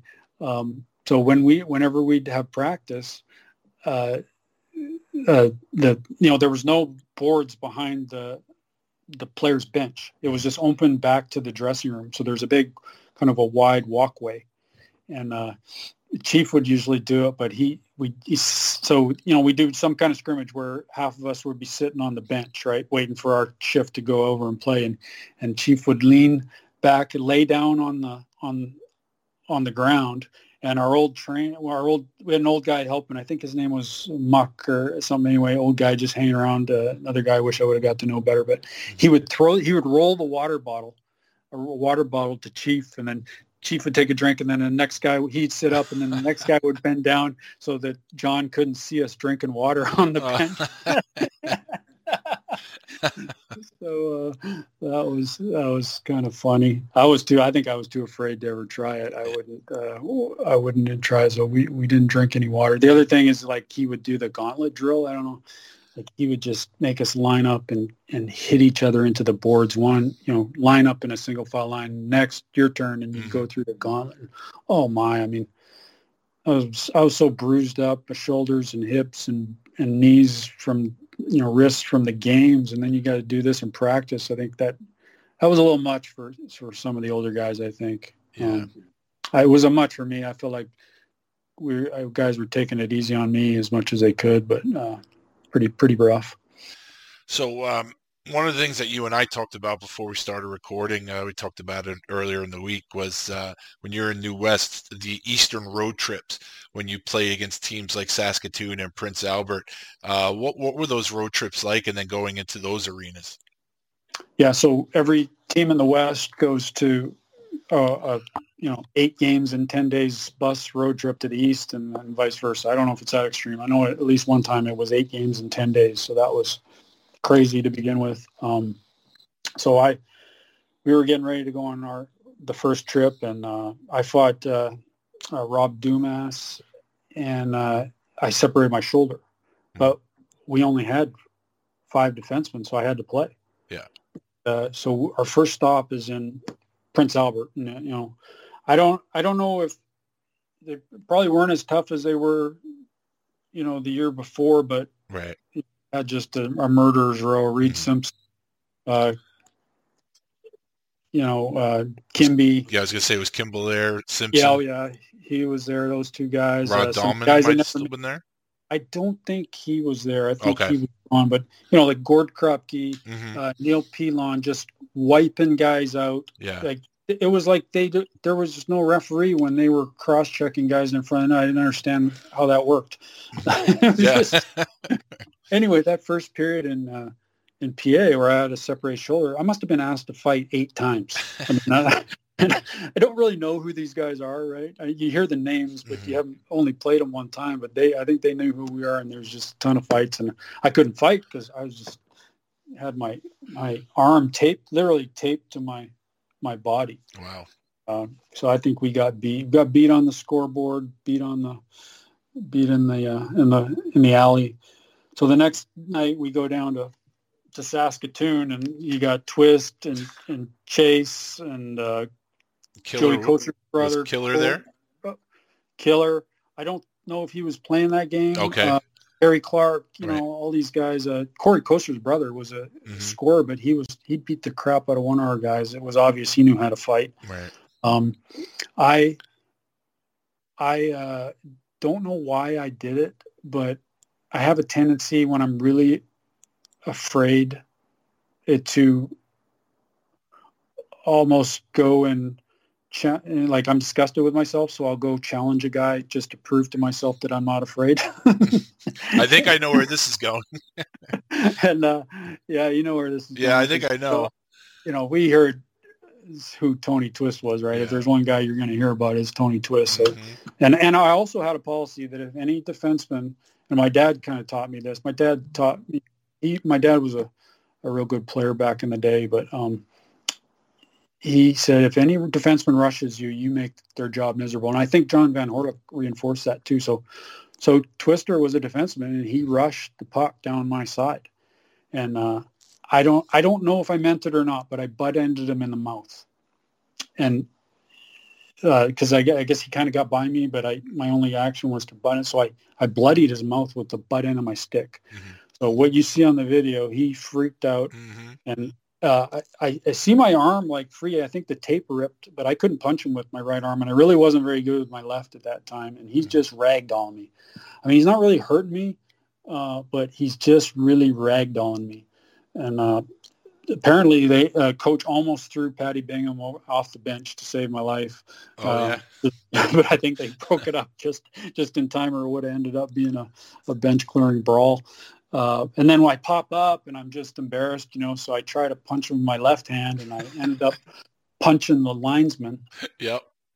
And so we're going to the bench, we're going to the box, and if you see on the video, Twister he snaps. Dives at me, and the reason he dives at me is because I butt-ended him in the mouth. I mean, he's absolutely furious. Yeah. And we get in the penalty box, and this linesman's like 6'6". A guy punched in the face, says, "You son of you SOB, I'm going to kill you after the game." From the linesman. The linesman's telling me that he's going to kill me after the game. Get me out of here, That's a Western League linesman for sure. That's a Western League linesman, yeah. So that's they pummeled us. So I think Bomber and Twister had a great fight, and I don't know. I think Bomber. Anyway, it was just a great fight. So they didn't totally dominate us, but they did their thing for sure. It was all kind of easy after those two teams. Not easy, but it wasn't that type of just 6 guys ready, chomping at the bit to fight all the time. You also fought Kelly Chase that year too, right? Yeah. It was. I think it was just kind of he's really technical. Yes. And I was getting, so one of the things that John Van Horlick did, and I did a little bit in tier 2, John made us hit the heavy bag with both hands. So he made us learn how to fight with our off hand. So I actually learned how to punch on a heavy bag with my left hand from John Van Horlick in that first year in New West. He made everybody do it. Even obviously he'd make the more physical guys do it more, but I was able to really learn pretty quick how to use my left. So yeah, it was just kind of positioning, and it wasn't, well, I wouldn't say it was a great fight. Kelly did. I felt good because it was obvious he didn't really want to get hit, and I kind of measure my success based on whether that guy really wants to hurt me or keep going, or he's done. And you understand that, Joe, because you know, but most people don't quite. A lot of hockey players don't even understand that. Right. I think the majority do, but there's different ways to measure whether you won or lost. And by the way, I've never lost a fight. I tied a few. We might talk about a few ties, but right, yeah. Yeah, we said as the years go on, the memories, the stories get a little bigger every year. Yeah, that fight with Twister was definitely a tie. Yeah, right, exactly. And we already mentioned it. Go watch it on YouTube, and you could decide for yourself. Yeah, and he got, so I'll jump ahead a little bit. He got me. I'm assuming he remembered, because I was playing for Phoenix, and the first time we met, he was in Peoria, and he grabbed me, and he just started shaking me. Yeah, like I guess that's what I think he started doing that to guys, or he would just kind of shake you before he punched you. Well, he just shook me right down. Yeah. And I was like, well, if you want to shake me down, that's better than getting punched down, I guess. And yeah.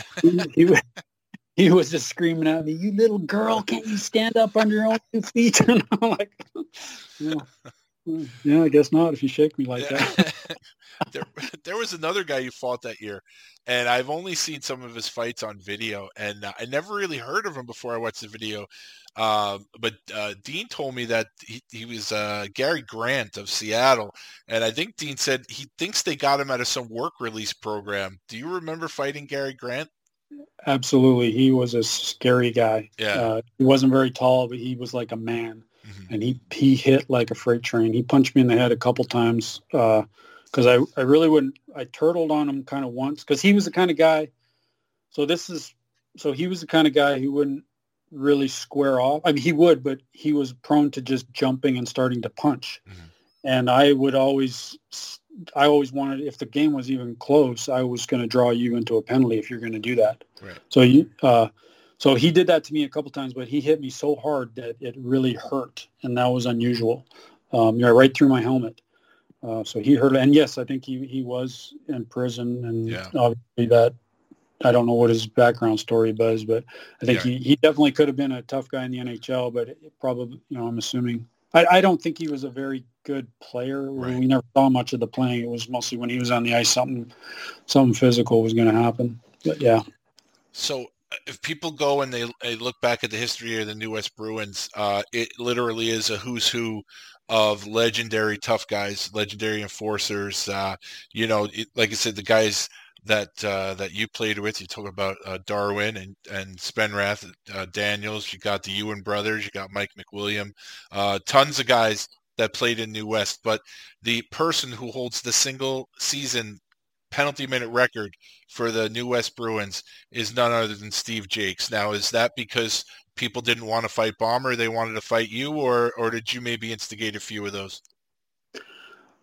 Well, yeah, no, I think a few of them were probably the lesser of two evils with fighting me. But I John Van Horlick said, you cannot call yourself a tough guy unless you have at least 20 fighting majors in a season.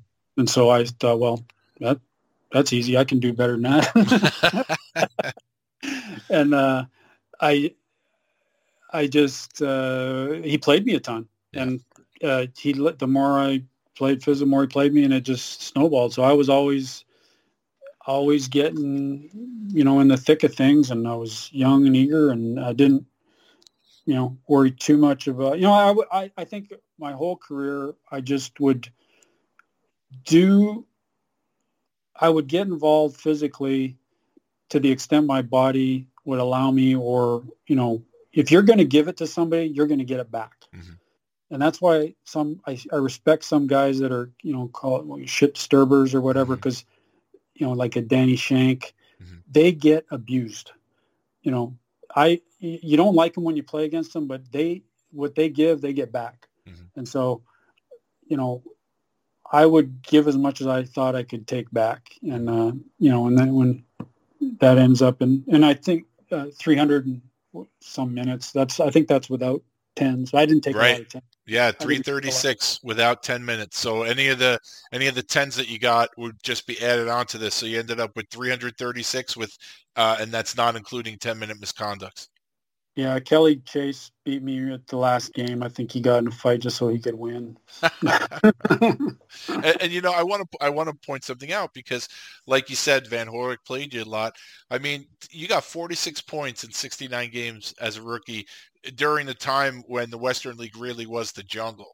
So that's not too shabby for a defenseman.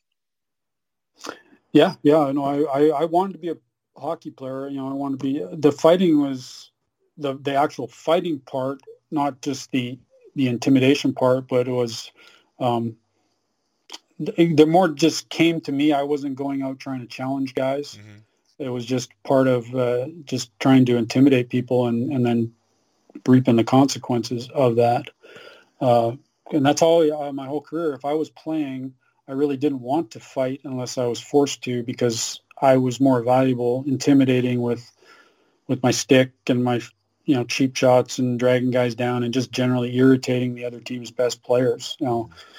It's when you don't play and you have to kind of fight your way back in the lineup, that's when you see more of the what do you call it, the dances or whatever, where you drop the gloves and you're going out looking for it. And we'll probably get into some of that with different coaches and what they valued or whether they knew what I could do or not. A couple cool stories. So my first game in WHL, we went into Portland and they were sold out, and I think it's like 11 or 12,000 people in their old rink. It was where the basketball team played, so it was a big league kind of facility. And there's two twins there. You probably heard of them, Troy and Trevor Poole. The Poole, yeah. Dean used to manage to catch up with them every time they played each other, so I'm very familiar with them. Yeah, and I think Trevor was bigger than Troy. These two kids are just crazy, right? And so right early on, this Troy Poole kind of jumps me, and he gets on top of me, and he gouges my eyes. And, I'm not very happy about that. So I wait, and we get up, and I wait till the third period. It's my first game. I don't want to take any stupid penalties, but I'm on the point, and he's playing his left wing right in front of me, and we scored a goal to go up like 3 or 4 goals. So I thought, okay, here's my chance. So I go up behind him, and I sucker him. This is after we scored the goal, so the whistle's blown. I sucker him. He goes down. I get on top of him, and I grab his lip with my glove, and I just rip his lip up as hard as I can. And they separate us, and ended up, he freaked out so much that they gave him an extra 2 minutes. So not only did I get him back, he got the extra 2, and he is freaking out in the penalty box. And you've probably seen Dean's antics in that Portland penalty box. Well, he is throwing stuff at me. He's freaking out. And Brian Shaw, the GM of Portland, comes down into the penalty box and pushes him back down in his seat, and he's scolding him like a little kid, like he pointing his finger at him. This is in front of 12,000 people. And he's pushing, and Poole's turning his head and looking at me as he's getting scolded, like, I'm going to kill you. I'm going to kill you.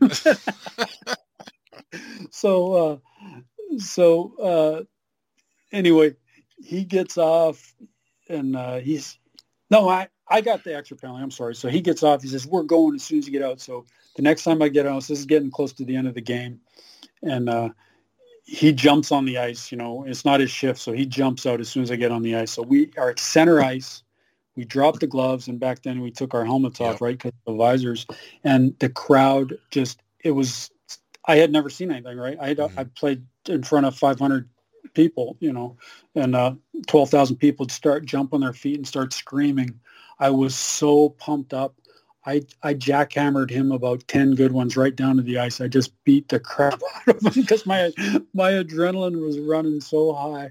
And I tell you what, that was my first game, and my teammates loved it. So there was no rookie initiation stuff or like that for me because of what happened in that game. I think my teammates liked it. Oh, I'm sure everybody liked it except the Portland fans. Yeah, it was a real downer for them. What you during the course, you're a New West fan, and you're a New West fan playing for the team now. And at the end of the season, the team is moving, not only moving, but they're moving to the States. Were there rumors about that happening before the season ended, or was it something that caught everybody by surprise? I don't know. I think there was, but I wasn't aware. I had heard things, it's not like we have the internet like we do now. But I think some of maybe the older guys that were more aware of their surroundings or whatever. Right. I had no idea. And how did you react to that? I mean, you had the opportunity to play for your hometown team, and now not only are you're moving to another country. Was that disappointing for you?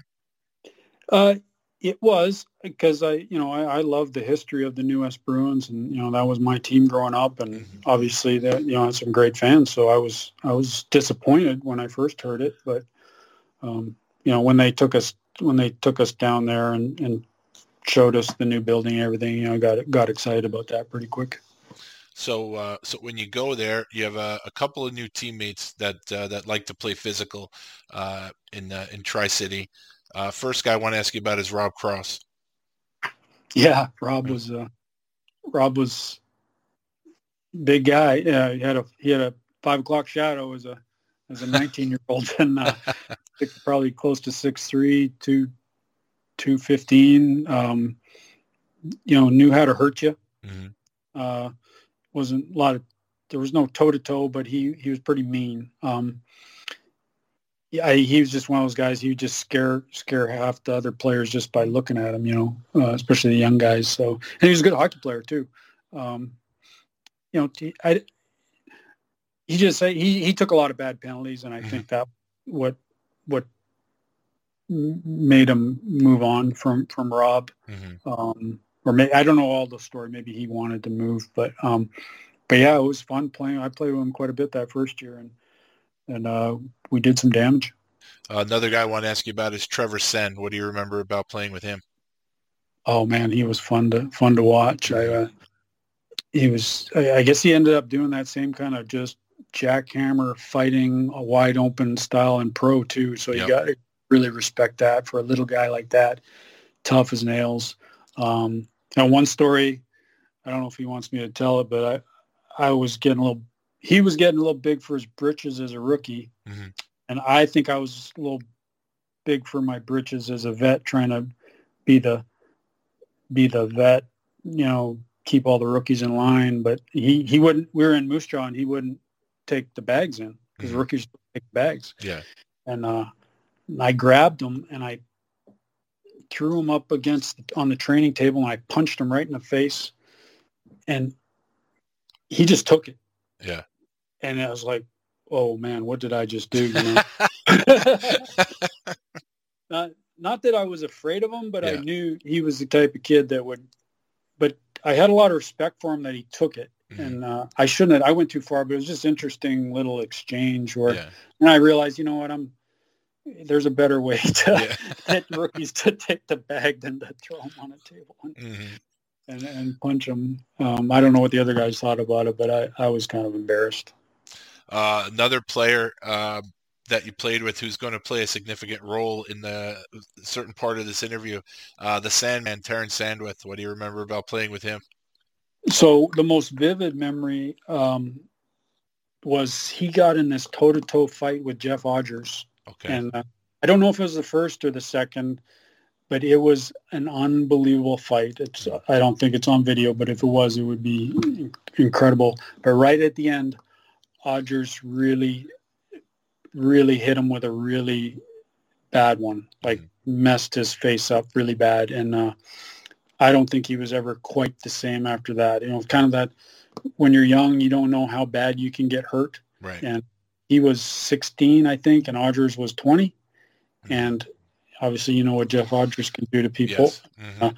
I think that was, he ended up being a pro, and fighting isn't everything, but it's, with this kind of the theme here. So that was one thing where I think that scaled his enthusiasm back quite a bit. Now, I don't really know what he went on to become. I think he fought a lot more later, but I can't imagine it was like that, or we'd be here talking about him and for a long time. All right, so another, we mentioned Spenrath already, but this was the year I believe the Bruise Brothers poster debuted. So how did that all come about? Oh, I don't even want to talk about that. That's so embarrassing. Oh no, come on! You got to. If you didn't want to talk about it because it was something that made you angry, something that's embarrassing, can we? I'll let it go. But yeah, no, okay. It is embarrassing because and the reason it's embarrassing. So I think it was Greg Spillett's mom was a really creative. Like she ran I think this is where the story. Anyway, how it came about, but. I saw it as a money-making opportunity, and I was young, and I think that should not have been a money-making thing. It should have been for charity. And my Bill mom was really great, and she taught me a lot. My mom didn't know what was, she wasn't there, so she didn't know what was going on, but she kind of let me know that this should have been done for charity and not for our own profit. So I don't know if Greg feels the same way. That's the way I remember it, but that's just something you got to learn, And, I thought you were going to talk about, because he was like you mentioned earlier, like the physical stuff. I didn't know it was anything like what you said. So.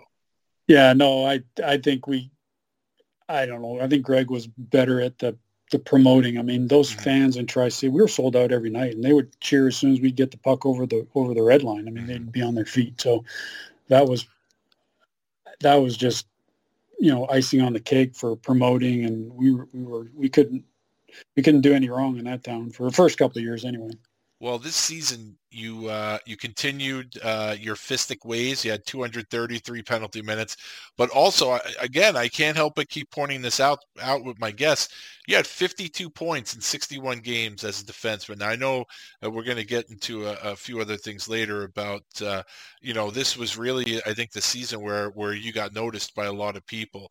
So I want to touch on that a little bit later, but I just want to again point out that when I say it all the time with every guest that I've had on the show and all the players that I always talk about as being a fan of, whether they were Islanders or not, when you guys got a chance to play and were given responsibility, the numbers were there. I mean, again, you're playing in one of the toughest eras in the Western League.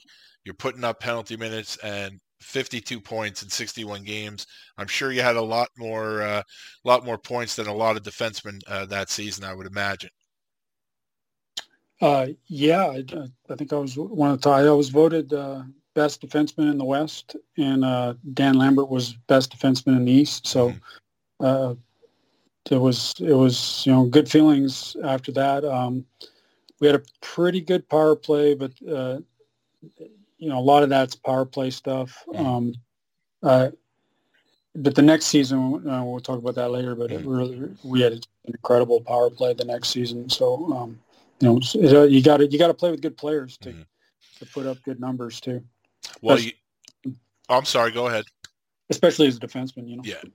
So you mentioned that you were voted best defenseman, and that was, I believe, the first year of the best of the East and the best of the West polls.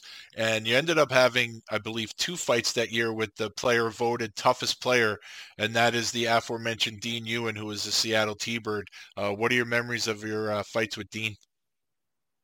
Well, I don't know if I fought him I feel like I fought him the first year when he was in Spokane. Oh, okay. Maybe I missed that. I thought it was twice with Seattle, but I could be wrong. Yeah, but I know he chipped my tooth on one of them he got my head down and gave me an uppercut and chipped my tooth right at the end. So I didn't like that very much. I don't want that to happen again. No, I mean, he was really in our division, at least, which is really all I knew. I think he was the man.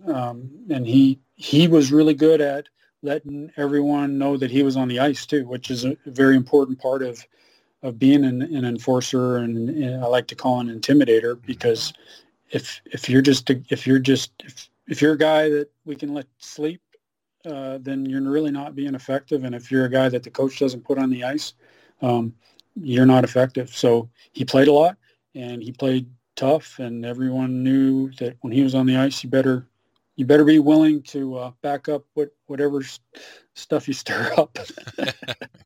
So I think my style was good for fighting someone like Dean, because I could switch hands, and he was so technical. You know, he always got the better of me because he was just stronger and better, but he never beat me up badly. So, you know, the chipped tooth and everything, but I think he just got tired of me switching and back and forth. You know, when he usually get one shot in before I got going, and then he'd switch again. So they were kind of very technical fights, but he always got a little bit better of me.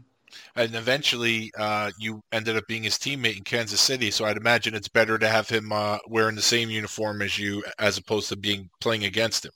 Well, way better, you know, and plus, you know, what a great guy. Wow. He was, we were very close. And the giggle, you know, just a sweetheart of a guy, and humble, man. He would tear himself up and laugh at himself, and you can't help be attracted to people like that.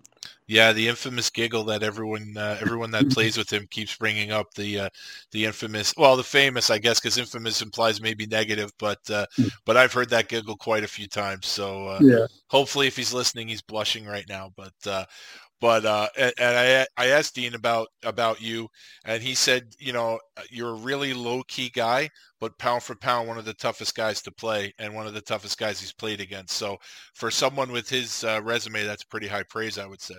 I'll take it. That's nice. You fought a few other guys this season that I want to ask you about. One guy, absolute monster, too. We'll get to him in a second. There was a line brawl against Regina where I think you ended up pairing off with Jeff Sebastian. What do you remember about that? Oh, man. Yeah. It was one of our, I think it was one of those first home games in Tri-Cities and we won the game right at the last minute. So the crowd was already in a frenzy. And then we had this line brawl, and I think we won almost all the fights, and the crowd just thought this was the greatest show they've ever seen in Tri-Cities. Right. And so we were the toast of the town that night and after that, but yeah, Jeff happened to be the guy I got paired up with, and I don't know how he did it. I mean, I was hitting him a lot, and I think he was tired of getting hit. And he says to me, Steve, your contact's on your face. Like, oh, that's weird. How would he even see that my contact's on my face? And I'm like, okay, should I let go of him to grab my contact? Is this a trick so he can punch me? But these contacts are $120, right? I can't afford to buy another one. Right. So I let go of my hand, let his arm go with my hand, and sure enough, I could feel it on my cheek, and I'm like, okay, is he going to hit me? The whole time I'm thinking this is a trick. He's just going to pound me. And I grabbed my contact, and we let each other go, and we went to the dressing room because, you know, we were kicked out of the game. So that was, I'd love to ask him how you would look at a guy that closely to see that he had a contact on the side of his face when you're in a fight. I don't know. It might have been maybe the reflection of a light or something. You know, there's a spot on your face that's a little shinier than the rest. Maybe that's how we saw it. Yeah, no, I don't know. It was kind of funny. Another guy you fought that year who is currently the head coach of the Islanders AHL team in Bridgeport, Brent Thompson of Medicine Hat. Do you remember fighting Tomer? No. No? No. No, but I played with Brent in the LA Kings organization. Yep. So got to know him so good. Yeah. Okay. But no, I you know what, unless something dramatic happened or it was on video, I think I forgot a lot of them. I got you. Well, so far your memory's been excellent. So compliment there. Talk about, so you're new. You guys are, where did you guys play? Kennewick? Is that where the home rink was? Yeah, it's called the Tri-Cities. It's Richland, Pasco, and Kennewick. It's like South Central Washington. It's right. Big wine country, ag country, and then the Columbia River comes right through there, so there's a lot of shipping that comes through there. So there were already a couple of teams in Washington. You had Seattle and Spokane.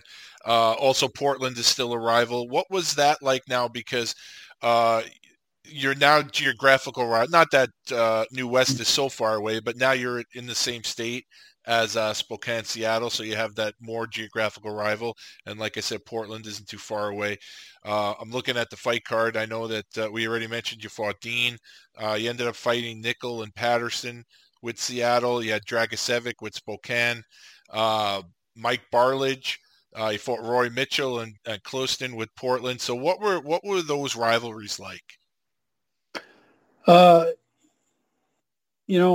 think that it just depends on who's better than you. I mean, I don't know that.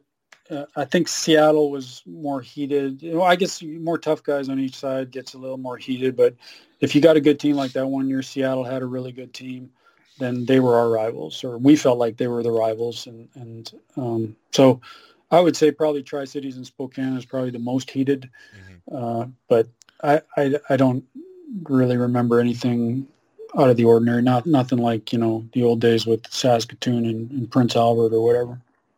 And you actually played in the WH All-Star game that season, correct?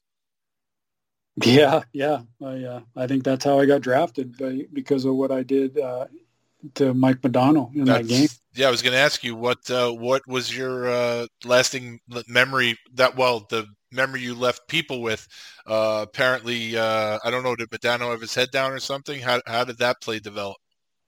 Well, for starters, I think you take the top 10 scorers in the league, and we only had one or two guys in the top 10. So the East had much more skilled team, much more skilled division. So we all were kind of grinders, except for a couple of us, like Dennis Holland, but compared to their real skilled guys. So, and I think the West had lost a couple years in a row. So we went into the game wanting to win. And it was pretty obvious right from the start that they were there just for a typical All-Star game, Sunday skate. So we won the game 5-1, but I actually made a bad change. And I stopped myself when I realized that Modano, or they were coming, they're coming our way.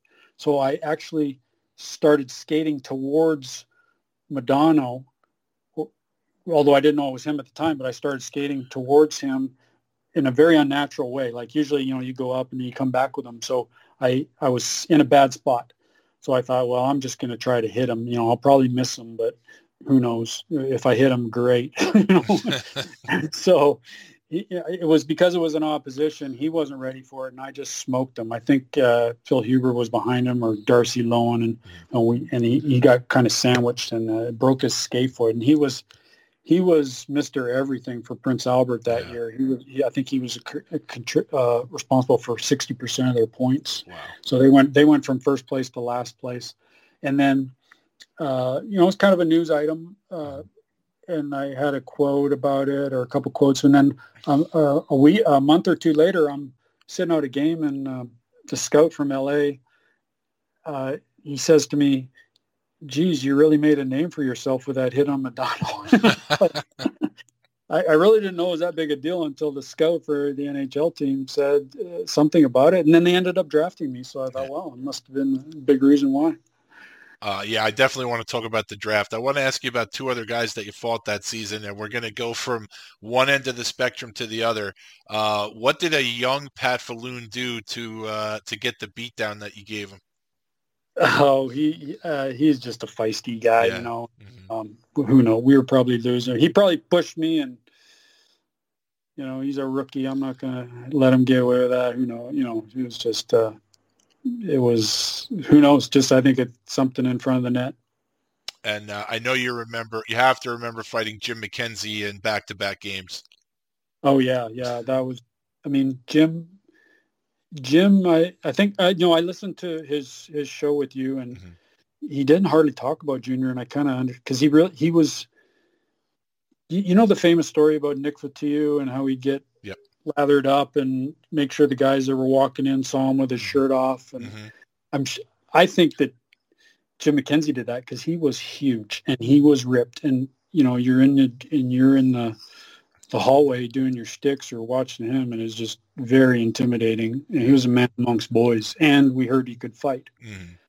So I think we're in Victoria, and I don't know how it happened. I'm probably trying to make a point for our team because we're getting beat, and I felt like he beat me up, I tied him, right?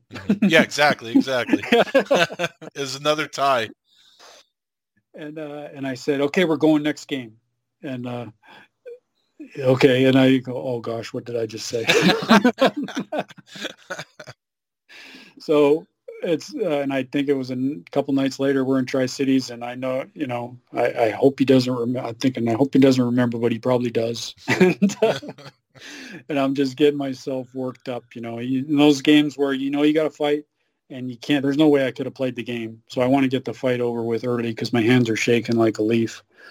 And sure enough, right away, they put him out against me. I guess their coach, I think Wayne Naka, he knew probably what was going on. And we dropped him. And I think the fight's it might be on YouTube, but I did pretty good. He beat me, but I was able to duck at some key moments and not get really destroyed. I was so pumped up that after the fight, I got up and I tried skating to the penalty box, and I fell down or tripped over my own feet because I was so just jacked up. But you could see, he knew how to fight, and he was so powerful and strong. He's obviously he was going to be an NHL heavyweight if he wanted to be. Yeah. And that year, to top off the year, we mentioned you play in the All-Star game, and you actually are named to the WHL first team All-Star team at the postseason, the All-Star team, the one after the season. So that had to be a pretty good feeling. Yeah, and I think that's what I was mentioning. So, it makes you don't all know how you stack up, but when something like that happens, it gives you a lot of confidence. And you can use it for good. You can rest on your laurels, which maybe I did a little bit, or you can. It's double-edged, right? You can rest on your laurels, but also it takes away a lot of fear that you can't do things, which is important too. Confidence is important, but there's a balance between not being overconfident. So I always point out for players that played in your era, and like you said before, there's no internet at the time, and there, the TV coverage of the NHL draft always seems to focus on the top picks. So are you expected to be drafted when the scout mentioned something to you? Is that when you think, hey, maybe there's a chance? Had any teams reached out to you before the draft, or you had no idea? No, we had agents. Greg and I had agents, and they told us that they told, I think both of us, that we were probably going to go in the 4th round. Oh, okay. And I think Greg maybe went in the 7th, and then I went in the 11th. So in that sense, it was kind of a disappointment. But no, teams didn't talk to us. And I'm assuming you didn't go to the draft. No, that would have been embarrassing. If you didn't go in the first couple rounds and you went to the draft, that was generally viewed as presumptuous, I guess. Yeah. So how did you find out that you were drafted? Where were you that day? And, who gave you the phone call? Because I know a lot of times, again, this is pre-cell phone. So teams, if you're not home, teams might reach out, and then your parents have to track you down, or your agent or your coach. How'd you find out? I don't remember, but I'm assuming John Oliver did, our GM. So I'm assuming he told us. It may have been our agent. That's a good question. I don't know. And just to point out to everybody, I know you're drafted in the 11th round, but you were drafted only 7 selections after Vladimir Konstantinov. So, you're right in the same neighborhood with him at that draft. And no, I know things were different back then with drafting the Russians, but I just wanted to point that out. You're in the same universe as Konstantinov. I'm very familiar with that. Somebody messed that one up real bad. So, well, the good thing about being drafted is you get to go to camp with that team. So that's what I want to know. So you're this young BC kid, and you're walking into training camp with the LA Kings. And I just want to throw out some names because this has got to be like a fantasy camp almost. So you walk into that locker room, there's legends in there like Larry Robinson, Wayne Gretzky, Luc Robitaille, of course, being the Islander fan that I am, John Tonelli, Bernie Nichols, Dave Taylor. And then on the other side, they had some pretty tough guys there like Marty McSorley, Jay Miller, Ken Baumgartner. So what is your initial experience walking into that training camp with the Kings?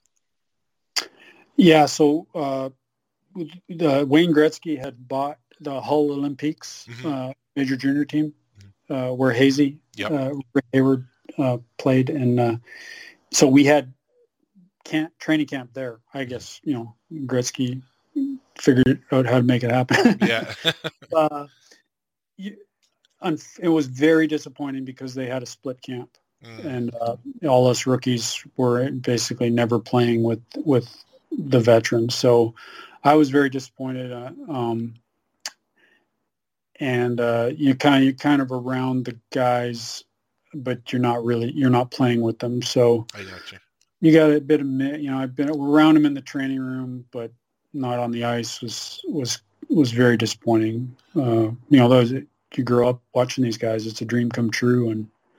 And so we'll talk about the next camps because I think some veterans didn't like it either. And the story I heard is some veterans did not like that. And the next year it was not split. Okay. So it got a lot better after that. All right. So after this camp with LA, you head back to Tri-City once again. Well, this year you just exploded offensively, 84 points in 64 games. You focus more on the scoring. You only had 185 penalty minutes, so it was obvious now.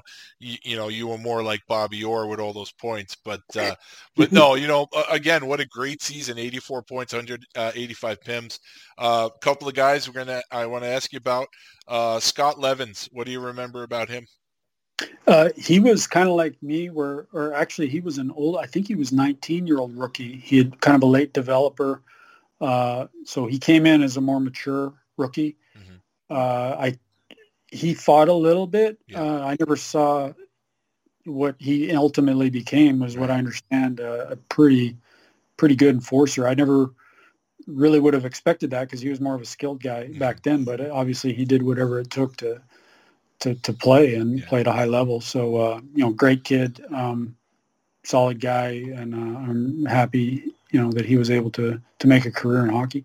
What about Jason Bowen? What do you remember about him? So he was a really young kid. He was only 16, but he was bigger. He was probably the biggest kid on the team. Super eager. I think he fought a little bit, which we were all maybe a little bit nervous for him to fight because he's so young, but because he knew how to protect himself. And I don't think he wouldn't go after the big guys at that point. I think Spenner would have jumped in there before that happened. Greg Spenrath, but yeah, great season he was on the bang line. He was probably our best body checker because Sean LeBrun was gone at the time, and we talked about Sean, who was an Islander guy, but Sean was a very skilled player, 6'2", 200 pounds, and he was always with New West and with Tri-Cities, he was always number one on the team in hits, and he put some guys out. So, here's a guy playing your first line, and he's leading your team in hits. That was a tremendous asset. But Jason Bowen was always just crushing guys with body checks when he was 16. And what do you recall about playing with Terry Virtue? Virtue, it really weird because he was so good. I think he had a confidence issue, if I was going to guess, because I remember a couple games that I was out for suspension or injury, and he kind of took my spot. and he just played unbelievable. I mean, he was just, probably better than me. Mm-hmm. And then almost like, I don't know, maybe when I came back and he got put back on the bench, it was not as good. So he ended up having a good pro career, and I can see why. Yeah, he was good and tough fight. He just did it all. Okay, so one of the things that I read about, a little controversy with the team this year, the team hired Bill LaForge as the new director of hockey ops. And he created quite a stir amongst the team. It was basically a mutiny from what I read in the article. What do you remember about that? Yeah, that was national news in Canada and the U.S. Yeah.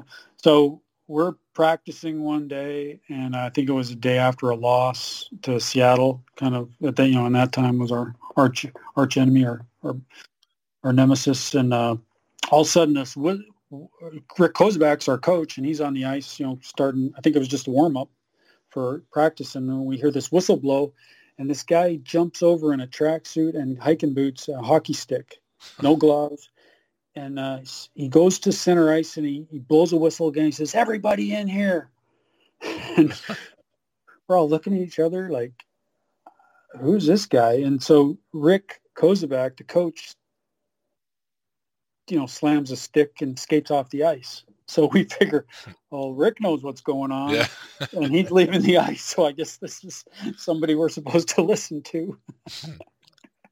And I don't remember any of us knowing who he was until he tells, I'm Bill LaForge, and I'm your new coach. And so we kind of slowly migrate to the center ice around him. Like, I guess he's the new guy we're supposed to listen to. And he says, anyway, he sets up all these weird station drills, like drills we'd never seen before in our lives, like jumping over each other, just station drills that are just kind of weird.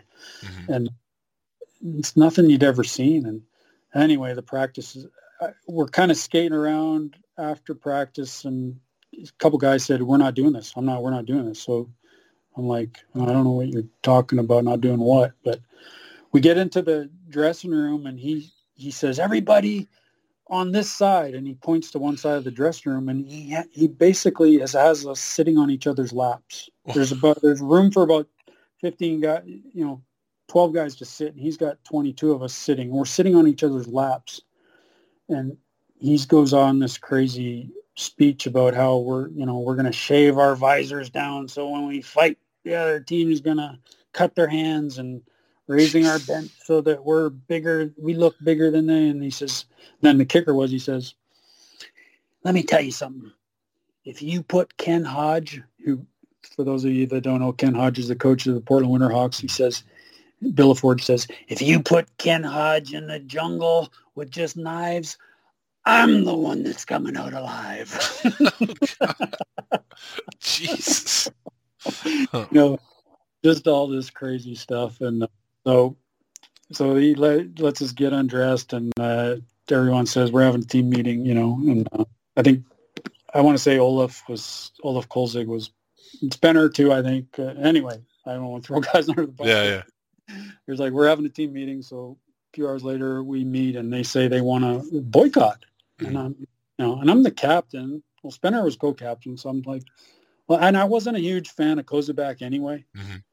Plus I said, listen, I'm not doing it. Mm-hmm. I said, this is not the right thing to do. Who cares if he's crazy? I mean, lots of coaches are crazy. I'm sure he'll get better. Yeah. So they respected that, and mm-hmm. They went, and one of the billets got him a couple hotel rooms, and wouldn't tell anyone where they were, mm-hmm. and helped him write a statement. And so I show up the next day to the rink, and I'm the only one there. I'm the only one not on the boycott, and I sit down, and LaForge says, come in here. And he starts talking to me, and he says, I'm going to get you drafted, kid. I like your style. I said, well, Mr. LaForge, I've already been drafted. LA drafted me last year. He says, oh, okay. And he told me like 3 times that he was going to get me drafted. And he was slurring his words like a drunk person. Yeah. And so the story is that he had banged his head like I didn't notice that when he was giving us the crazy speeches. It was just crazy speech. But after that meeting where he told me 3 times he was going to get me drafted and he was incoherent, I thought, oh, I got to find these guys and I need to join up with them. But I couldn't because no one knew where they were. You know, there was no cell phones, right. And they were being protected by. So anyway, the owner gave in, and I think he was glad just to shake us up. I think that was his motive, to just shake the team up. He put Koza back in, and we went and played the next game. I think they did cancel the game because of it, but it's quite an act of rebellion. Yeah, I'd say so. Well, it got the job done, right? It did, yeah, yeah, and yeah. I think LA liked the fact that I didn't go, or they do. They said they did. They liked the fact that I didn't. Yeah, I don't know. It's just difference of opinion, I guess. Yeah. So on the ice, that year you had a pretty good scrap with Mike Ruark, who was Portland Winterhawk. Do you remember that fight? You know, I do, only probably because it's on. I saw it on video. I think he was a little bit younger, so it should. I think it should have went the way it went, but he ended up being a tough pro for sure, taking on a bunch of tough guys. Now, I don't know if this one's on video, but hopefully you remember it. You fought the cruiser, Paul Cruz. Do you remember fighting him? No, I don't, but Spenner fought him a few times. In fact, one of the best fights, you know, I talked about that Turan Sandwith Jeff Audrey fights. One that was right up where that was first year in Tri-Cities. We played Kamloops in an exhibition game, and Kamloops and this kid with this ridiculous blonde afro is on the other team, and he challenges Spenrath, and they take the gloves off, and you see this hair, and I'm just thinking, oh, Spenrath's gonna tune this kid up. He doesn't know what he's doing, and man, what a fight. It was just toe-to-toe, fist on flesh. It was just incredible. And Paul Cruz, I don't know if that was his first fight in the WHL, but it was a beauty. And I thought, okay, I'm glad Spenrath's fighting him and not me. That's some Viking on Viking violence. Yeah, exactly. All right, so now here is where Terrence Sandwith becomes a part of this interview. I reached out to him, and I asked him what he remembered about his time with you, and he went a step above, because then he had a group chat with a couple of your other teammates. So I think some of this stuff is pretty funny. I hope that you do too. So for Sandman said at first, he said, ask Jakes about my draft year when I was a big-time prospect but was a shitty player. He was probably our best defenseman, but I made the All-Star game in Tri-Cities, and he didn't. I think I apologized to him. Do you remember that? Yeah, that was you know, he was going to be a draft pick, and I was the best defenseman, you know, so like I said, in the West the year before, and I was actually a better player than the next year. And so Kozubak, I don't know, he didn't. Anyway, they didn't put me on the list, and I knew this because my dad was in a after game press conference with Ken Hitchcock, who was coach of Kamloops, and he was coach of the All-Star team because they were winning. And my dad asked Ken Hitchcock in front of a bunch of people why I wasn't on the All-Star team, and Hitchcock said because I couldn't pick him because they wouldn't put him on the list. So Hitch ratted out, I guess, Cozy. So, you know, I'm glad, I'm happy. That's fine. I was already drafted, and that's just the way those things work. And no, Sandy was a good player. We called him Smoothie because he was a smooth skater. He had a little bit of a funny style, but he was a really good player. And I think he deserved to get drafted and be on that All-Star team.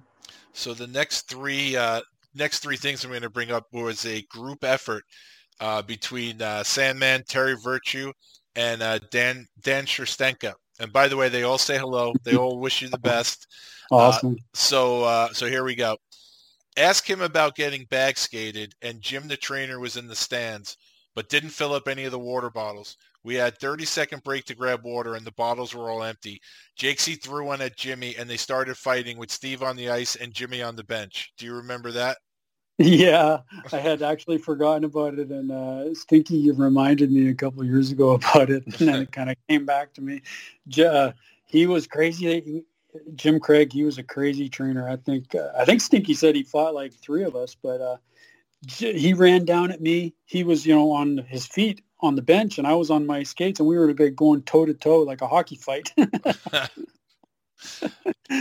And I think we were laughing about it. Probably the next day. We probably weren't laughing about it that day, but right.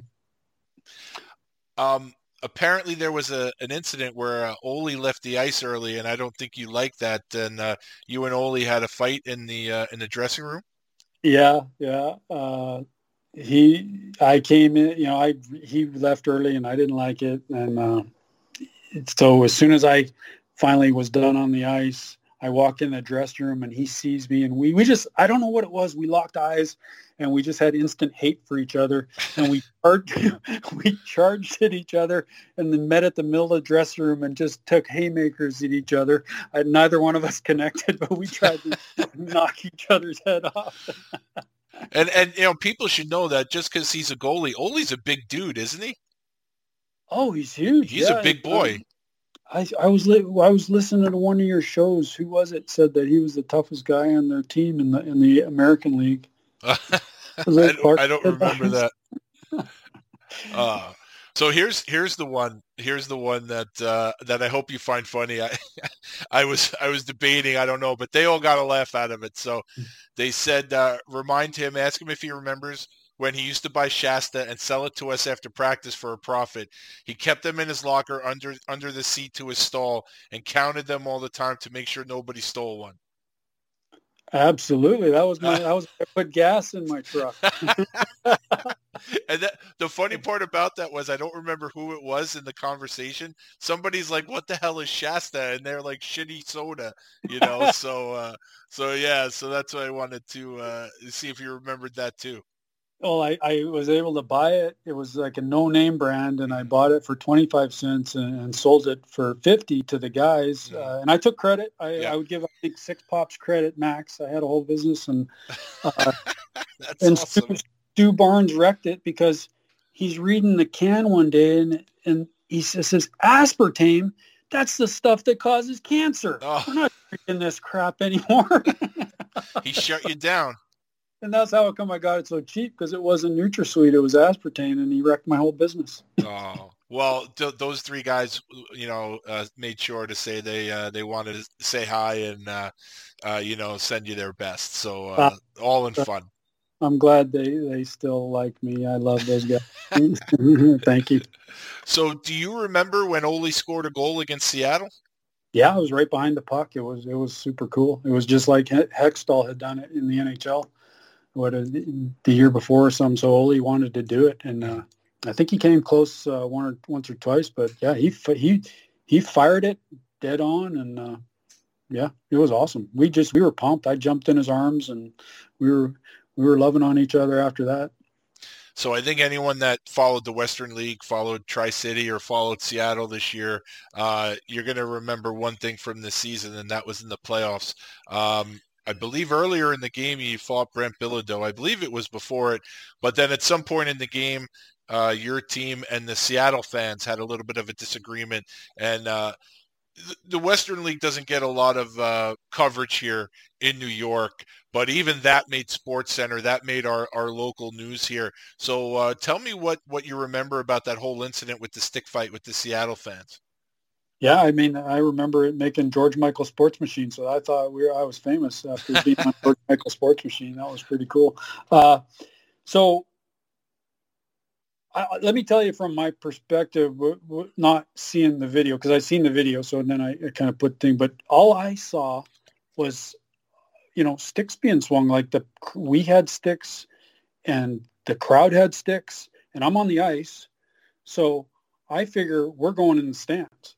So I come off the ice, I go on the bench. I don't know why, but I kept my stick in my hand because I figure I'm going to have to need it to fight these fans with my stick when I get up there, right? I mean, it's a pretty tall glass. Mm-hmm. And so I start climbing up the glass, and I get my kind of head and chest over the glass, and this fan grabs my stick out of my hand and rears back and just clubs me over the head with my own stick.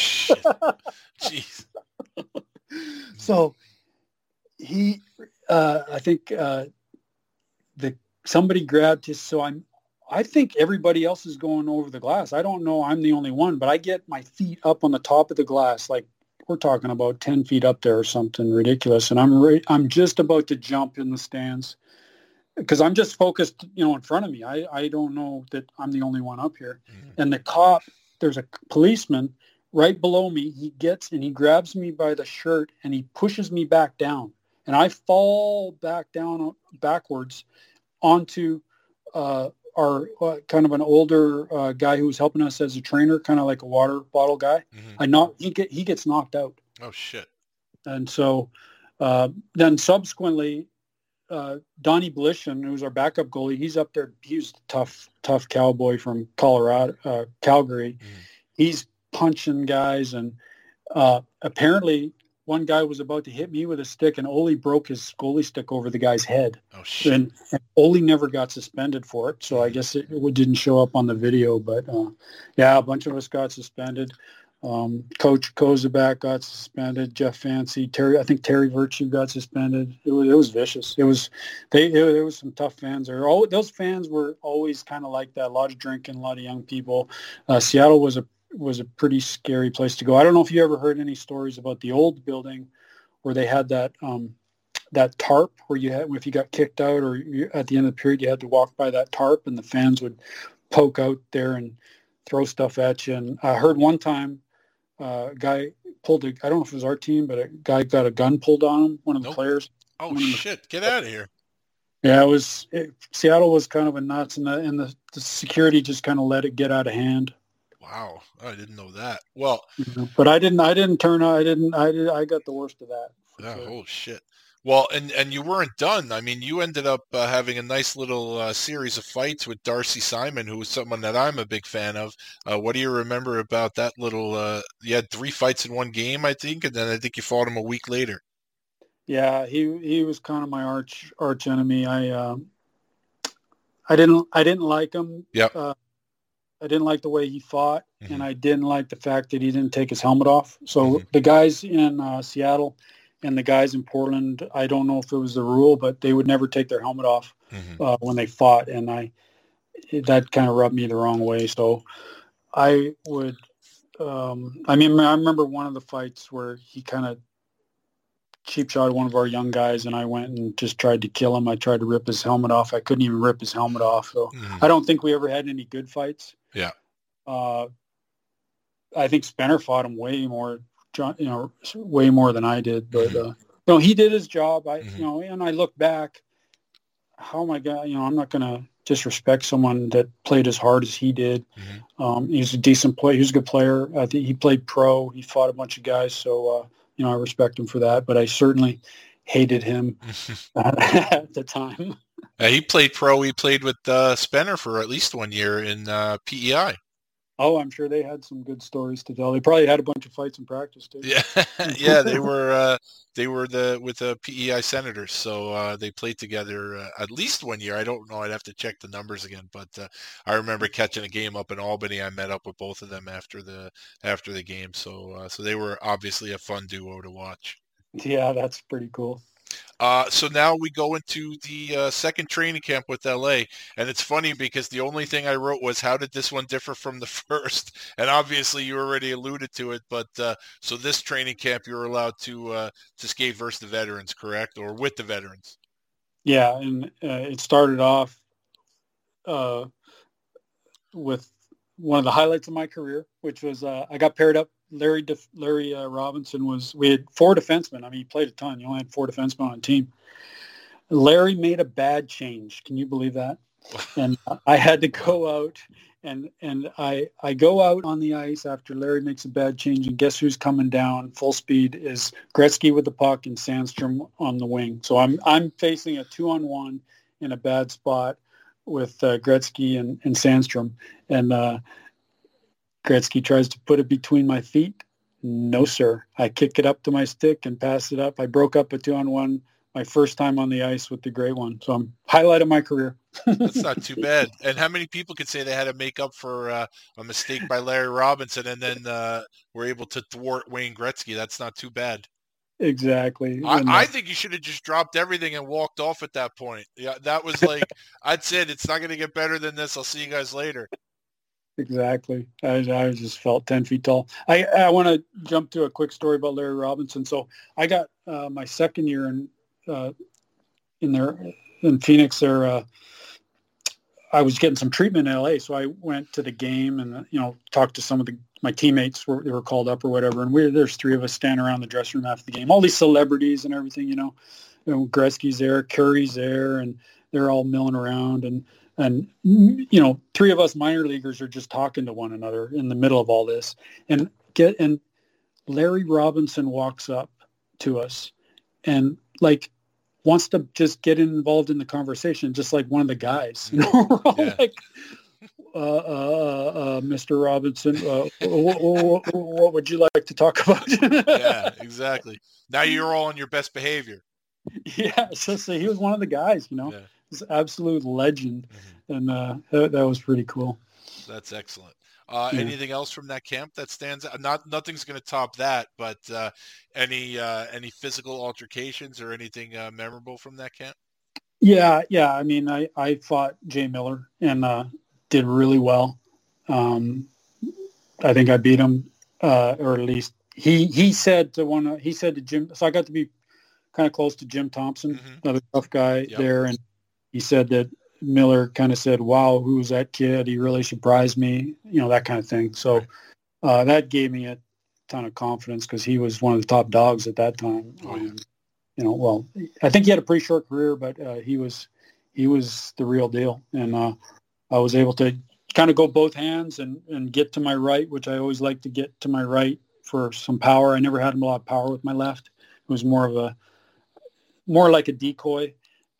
I could do some damage, but it had not nearly as power as my right. So if I could get a guy going both hands and then get him where he wasn't tying my right arm up, because I was I wasn't strong enough to break out of strong guys that had my right arm. But so if I could get guys kind of swimming with their hands, I could get with the right, and I was able to get him a few good rights. So that went well. Anything else, or we should move on to Phoenix? I don't want to leave anything out, especially with the NHL camps. Yeah, we did the rookie camps, and they were nuts, right? I don't remember doing much.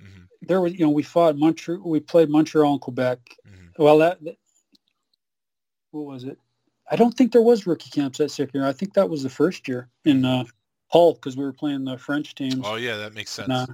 I remember not really liking that. I never liked brawls. I mean, there's a lot of them. I just felt like I was going to end up on underneath some big monster, and I just didn't like that. And all these guys fighting that don't usually fight, I'm like, I'm going to save it for the regular season. I don't know if that was the right answer or not, but I wasn't really interested in just the gong show of those rookie games. Well, you end up in Phoenix. You adapted to the pro game. I mean, numbers-wise, it looks like you couldn't have done any better. 10 goals, 24 assists, 34 points, 227 penalty minutes. And, of course, I got to ask you about some of your teammates. You already mentioned them once, and it's a recent guest of the show. What do you remember about playing with Rick Hayward? Yeah, well, I mean, you asked me about him, and you did that story to him, and I don't know if we want to spend the time rehashing it, but well, yeah, I will because go right ahead, man. Go right ahead. So I'll tell you the whole thing where, so first of all, Ralphie Backstrom didn't like me, and the only reason I made Phoenix because they had to fill up only reason I got signed by LA was because they had to fill up 2 minor league teams, one in New Haven and one in Phoenix. Right.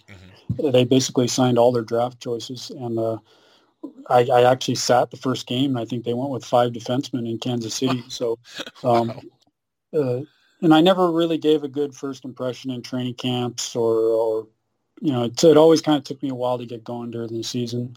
But anyway, we were in one of the first games. We're in San Diego, and Steve Martinson is just running around, and he smokes me from behind. Steve Martinson's, their big guy, and he hits me, and I retaliate, and he turns around, and we fight, and he kind of gets the better of me. So not only did I lose the fight, not only did I got hit, I lost the fight, and I took an extra 2. So I was like, this is not good, Yeah. And and I always took pride in trying to draw more penalties than I took. Mm-hmm. So the next time he's out, I kind of goad him into one, and sure enough, he takes the bait and he starts punching me. And Rick Hayward is my D partner. Well, he doesn't know me really, he doesn't know I'm some big tough guy from the West, blah, blah, blah. And he jumps in to save me. So he starts punching Marty, and I'm like, no, I'm trying to suck this guy in to get my 2 minutes back. And so that didn't quite work out, but it got him kind of, anyway. So it's near the end of the game, and Martinson comes out, and he's in front of our bench. I'm on the ice. He's in front of our bench, and he starts chirping at our bench. Mm-hmm. And I'm on the ice, so I knew exactly what to do. I go up and I challenge him right in front of our 2 benches, almost perfectly in the middle of between our bench and their bench. Mm-hmm. And I don't know why, but he didn't grab my right arm, and I knocked him out. I literally knocked their toughest guy out right in front of their bench. He goes down. He broke his ankle going down. He told me later I hit him so hard that his ankle broke because he was out.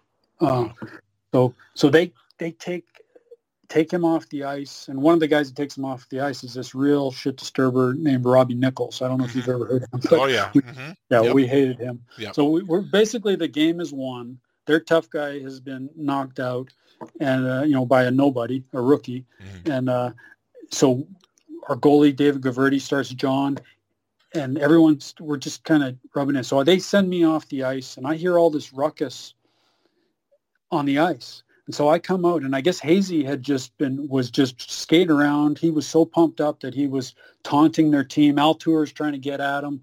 All these guys are trying to get at him. The linesman, it's just a big ruckus, and the crowd's going nuts, like boo, and so I walk out of the dressing room to find out what's going on, and Hazy's walking towards me on the mat, and I said, "What's going on, Hazy?" And he just grabs me around the neck and gives me a huge neck hug and walks me back to the dressing room and basically says, "I'm so proud of you. That was awesome." And I just felt like a kid, like a 9-year-old kid who just won a Little League baseball game, and his dad's hugging him. He was a mentor, and I respected him. And for him to I guess, celebrate my success it meant a lot to me, because some guy, in pro, one of the disappointments was there's a lot of guys that are they don't want you to succeed. They're competitive. Right. It's not like junior or college where it's all for one and one for all. It's a little more cutthroat. So for him to celebrate my success like that, and I respected him, and it was just one of the highlights of my career. So I always remember him for that. Yeah, I'm glad you told the story. It's better hearing it first person recollection rather than me reading what you wrote. So yeah, absolutely. I'm glad you did that, and it's always better hearing it firsthand. Another player you played with was Kevin McDonald. What do you remember about playing with him? Well, he was my roommate. So okay. I lived with him. So we had a 2-bedroom apartment, palm trees, pool, 2-bedroom, 2-bath for like $600, so $300 a month. It was just the deal going. And he was a mentor. He was older than me. He'd been around. He's a great guy, and he became instrumental because he told me always try to do some kind of job, some kind of internship in the summers, and that's what I tried to do. So he would always usually work for the hockey team doing some kind of marketing in the summers, and I always tried to do that, and that's what ended up giving me the ability to transition into oil and gas and computers, which is what I do now, and I owe that to Kevin's prodding and an example, and his taking the time to teach me things like that about life. So I have extremely fond memories about Kevin. Obviously, the 300 plus penalty minutes, he was tough as nails, played hard. He just made life miserable for the other team, and I kind of modeled some of that.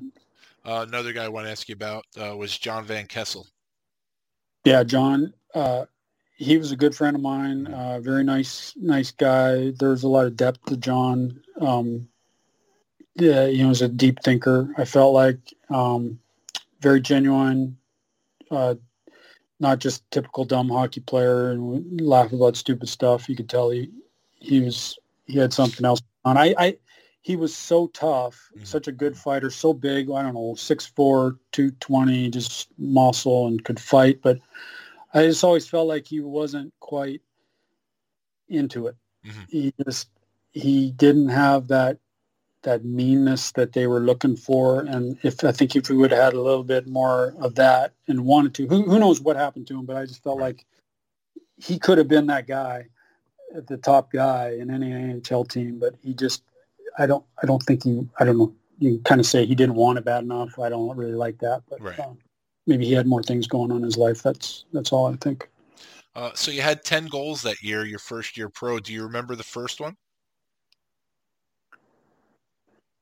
No, I don't. But I just remember I was in good shape. I was flying. I was gambling a little bit. We had kind of a freewheeling team. We had Mickey Vulcan, Stéphane Richer. We were allowed to go. Ralphie, I don't know that he told us to, but he didn't hold us back. So I was, I just come off that big 86-point season in junior. So I was going, and I had a good shot. It's kind of funny that that's a whole nother story, but as my career went on, my shot got worse and worse and worse. I think I had a harder shot when I was 15 years old than I did at the end of my career.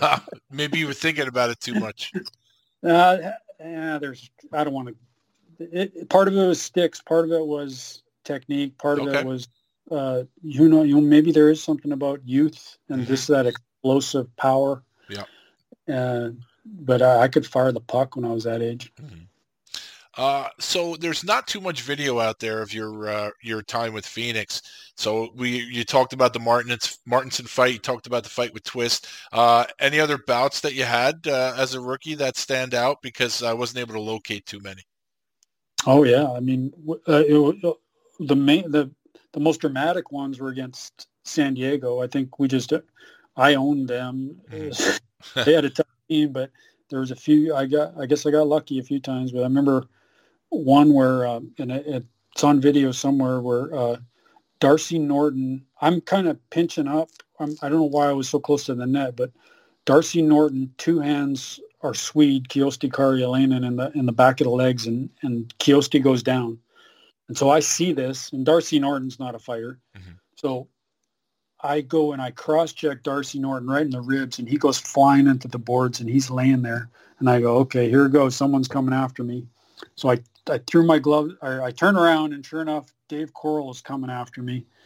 And I don't know what Dave was thinking, and I feel kind of bad about it, but he was almost like he was going to grab me, but I just smoked him in the face and broke his orbital. Oh, wow, okay. So finally the refs got in and got me out of there, which is a good thing, because who's that really tough guy from Buffalo, that big guy, he was next in line to come and get me. Anyway, yeah. So there you go. The video pans off to me getting ushered to the penalty box, and then it pans back to the carnage, and there's three guys laying on the ice, and there's two trainers out there. Kiosti's laying on the ice, Darcy Norton's laying on the ice, and Dave Coral's laying on the ice. It was like a battlefield. Yeah, and then there was some other guy I knocked down with a bunch of punches. So I did really good against San Diego, and I think I probably had a couple good ones against, or at least one good one against Sean Antosky. Oh, I did see one fight versus Antosky. Yes, I think you tried to fight more than once, though. I think once they separated you guys.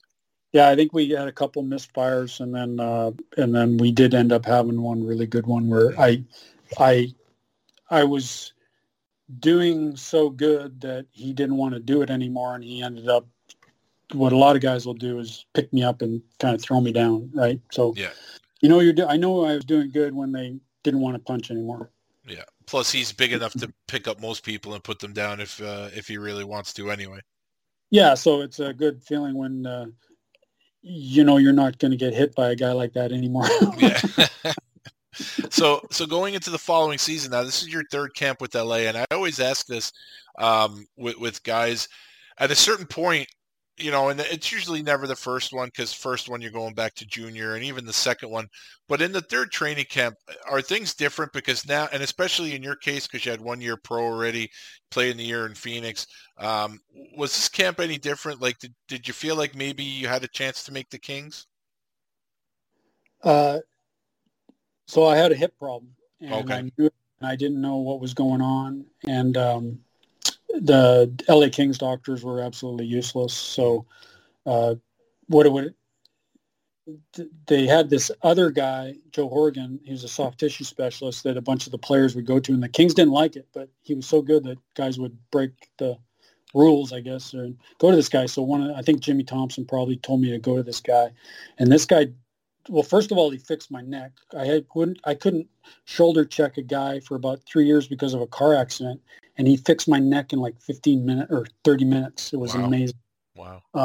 It was so knotted up, and he just had me almost screaming in pain with deep tissue massage, and it was just like a miracle. It just released everything. I could finally look over my shoulder to see if someone was coming to hit me from behind. Wow, that's great. But I told him about my hip, and he said, "Well, you've got nerve damage." And he says, "I don't know why, and so they end up giving me these Medrol dose packs. We'd play Friday, Saturday, Sunday. I'd feel great Friday. Halfway through Saturday's game, I was really in pain, and by Sunday I couldn't even walk. And this kind of kept going on until finally they just shut me down. I think they thought I was faking it. I heard some rumor, but that was the end of my time in LA, and I still didn't know how to fix my hip because time wasn't healing it. These dose packs would make me feel good for a little while, and then it would come back. But I guess we skipped we had a huge rivalry with Salt Lake. And, that was my next question, the Salt Lake stuff. So, I was just going to lead into that, the rivalry with Salt Lake, and there was I think you fought Cruiser in the pros. There was also you have a story about Kerry Clark. So you just jumped ahead a smidge, but it's almost like you have your eye on my laptop here, because the Salt Lake questions were coming right up. Oh yeah, but the reason I was mentioning that is because you asked about training camp, and this is kind of a lesson, I guess, that I learned, and one for young guys. We're brawling with Salt Lake, right? We got to play them 16 or 20 times, something ridiculous. And Zemlak and Banks and Cruz and Kerry Clark and Rick Samard and all these nutcases like Kevin Grant and Saburn on defense. Yep. And even their good players were hatchet men like Rich Chernamaz. Yep.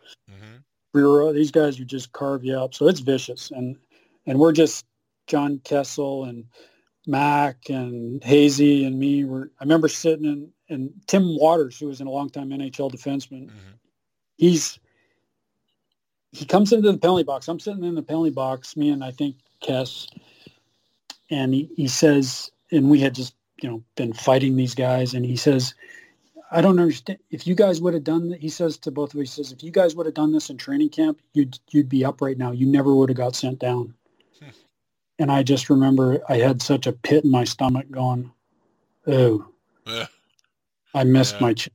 Why didn't I do that in training camp?" I did fight Jay Miller, and I don't remember which camp that was, but it was too much Mr. Nice Guy, and that's not what they wanted. Right. And we'll get to it, but I kind of rectified that when I went to Bruins camp. Yeah. So before we get to Bruins camp, tell me about fighting Kerry Clark and Paul Cruz. I don't remember the fights with Paul, but I can tell you we had a line brawl, and Martin Samard is laying. This is in Salt Lake, and Martin Samard is laying on top of me, which I told you I don't like to begin with. Right. And all of a sudden I got smoked right between the eyes, and find out later it was Kerry Clark, who had been free and saw my face and came and just drilled me right between the eyes. So I didn't get kicked out, but we were down to like 3. I think we were down to 3 or 4 defensemen. I think it was actually 3 by the end, and I couldn't see the puck. I saw 3. Actually, that's not true. I saw 3 pucks. I had 1, and I would just go back, and I would turn around, and I'd shoot the puck off the glass. I'd shoot at the middle puck because I saw 3, right? So, and I was able to get it if I shot. Playing this whole game, and I can't. My vision is destroyed from Kerry Clark punching me between the eyes and messing my vision up. So that's we ended up winning. As soon as I got on the airplane to go back to Phoenix, all of a sudden it was like someone stabbed me in the back of the neck. I had such a wicked headache. It was obviously some kind of concussion, but thanks, Kerry. So that year you only played the 13 games. Was that because of the hip injury? Yeah, Okay. That was all the hip. And that concludes part 1 of my chat with Steve Jakes. I hope that you people enjoyed it. And if you did enjoy it, please consider subscribing to the show. Also, if you have a second, if you could like, rate, and review the show. It gives the show greater visibility, and it allows the show to grow. And if you people enjoyed it, maybe other people will enjoy it as well. So until next week, everybody out there, please stay safe.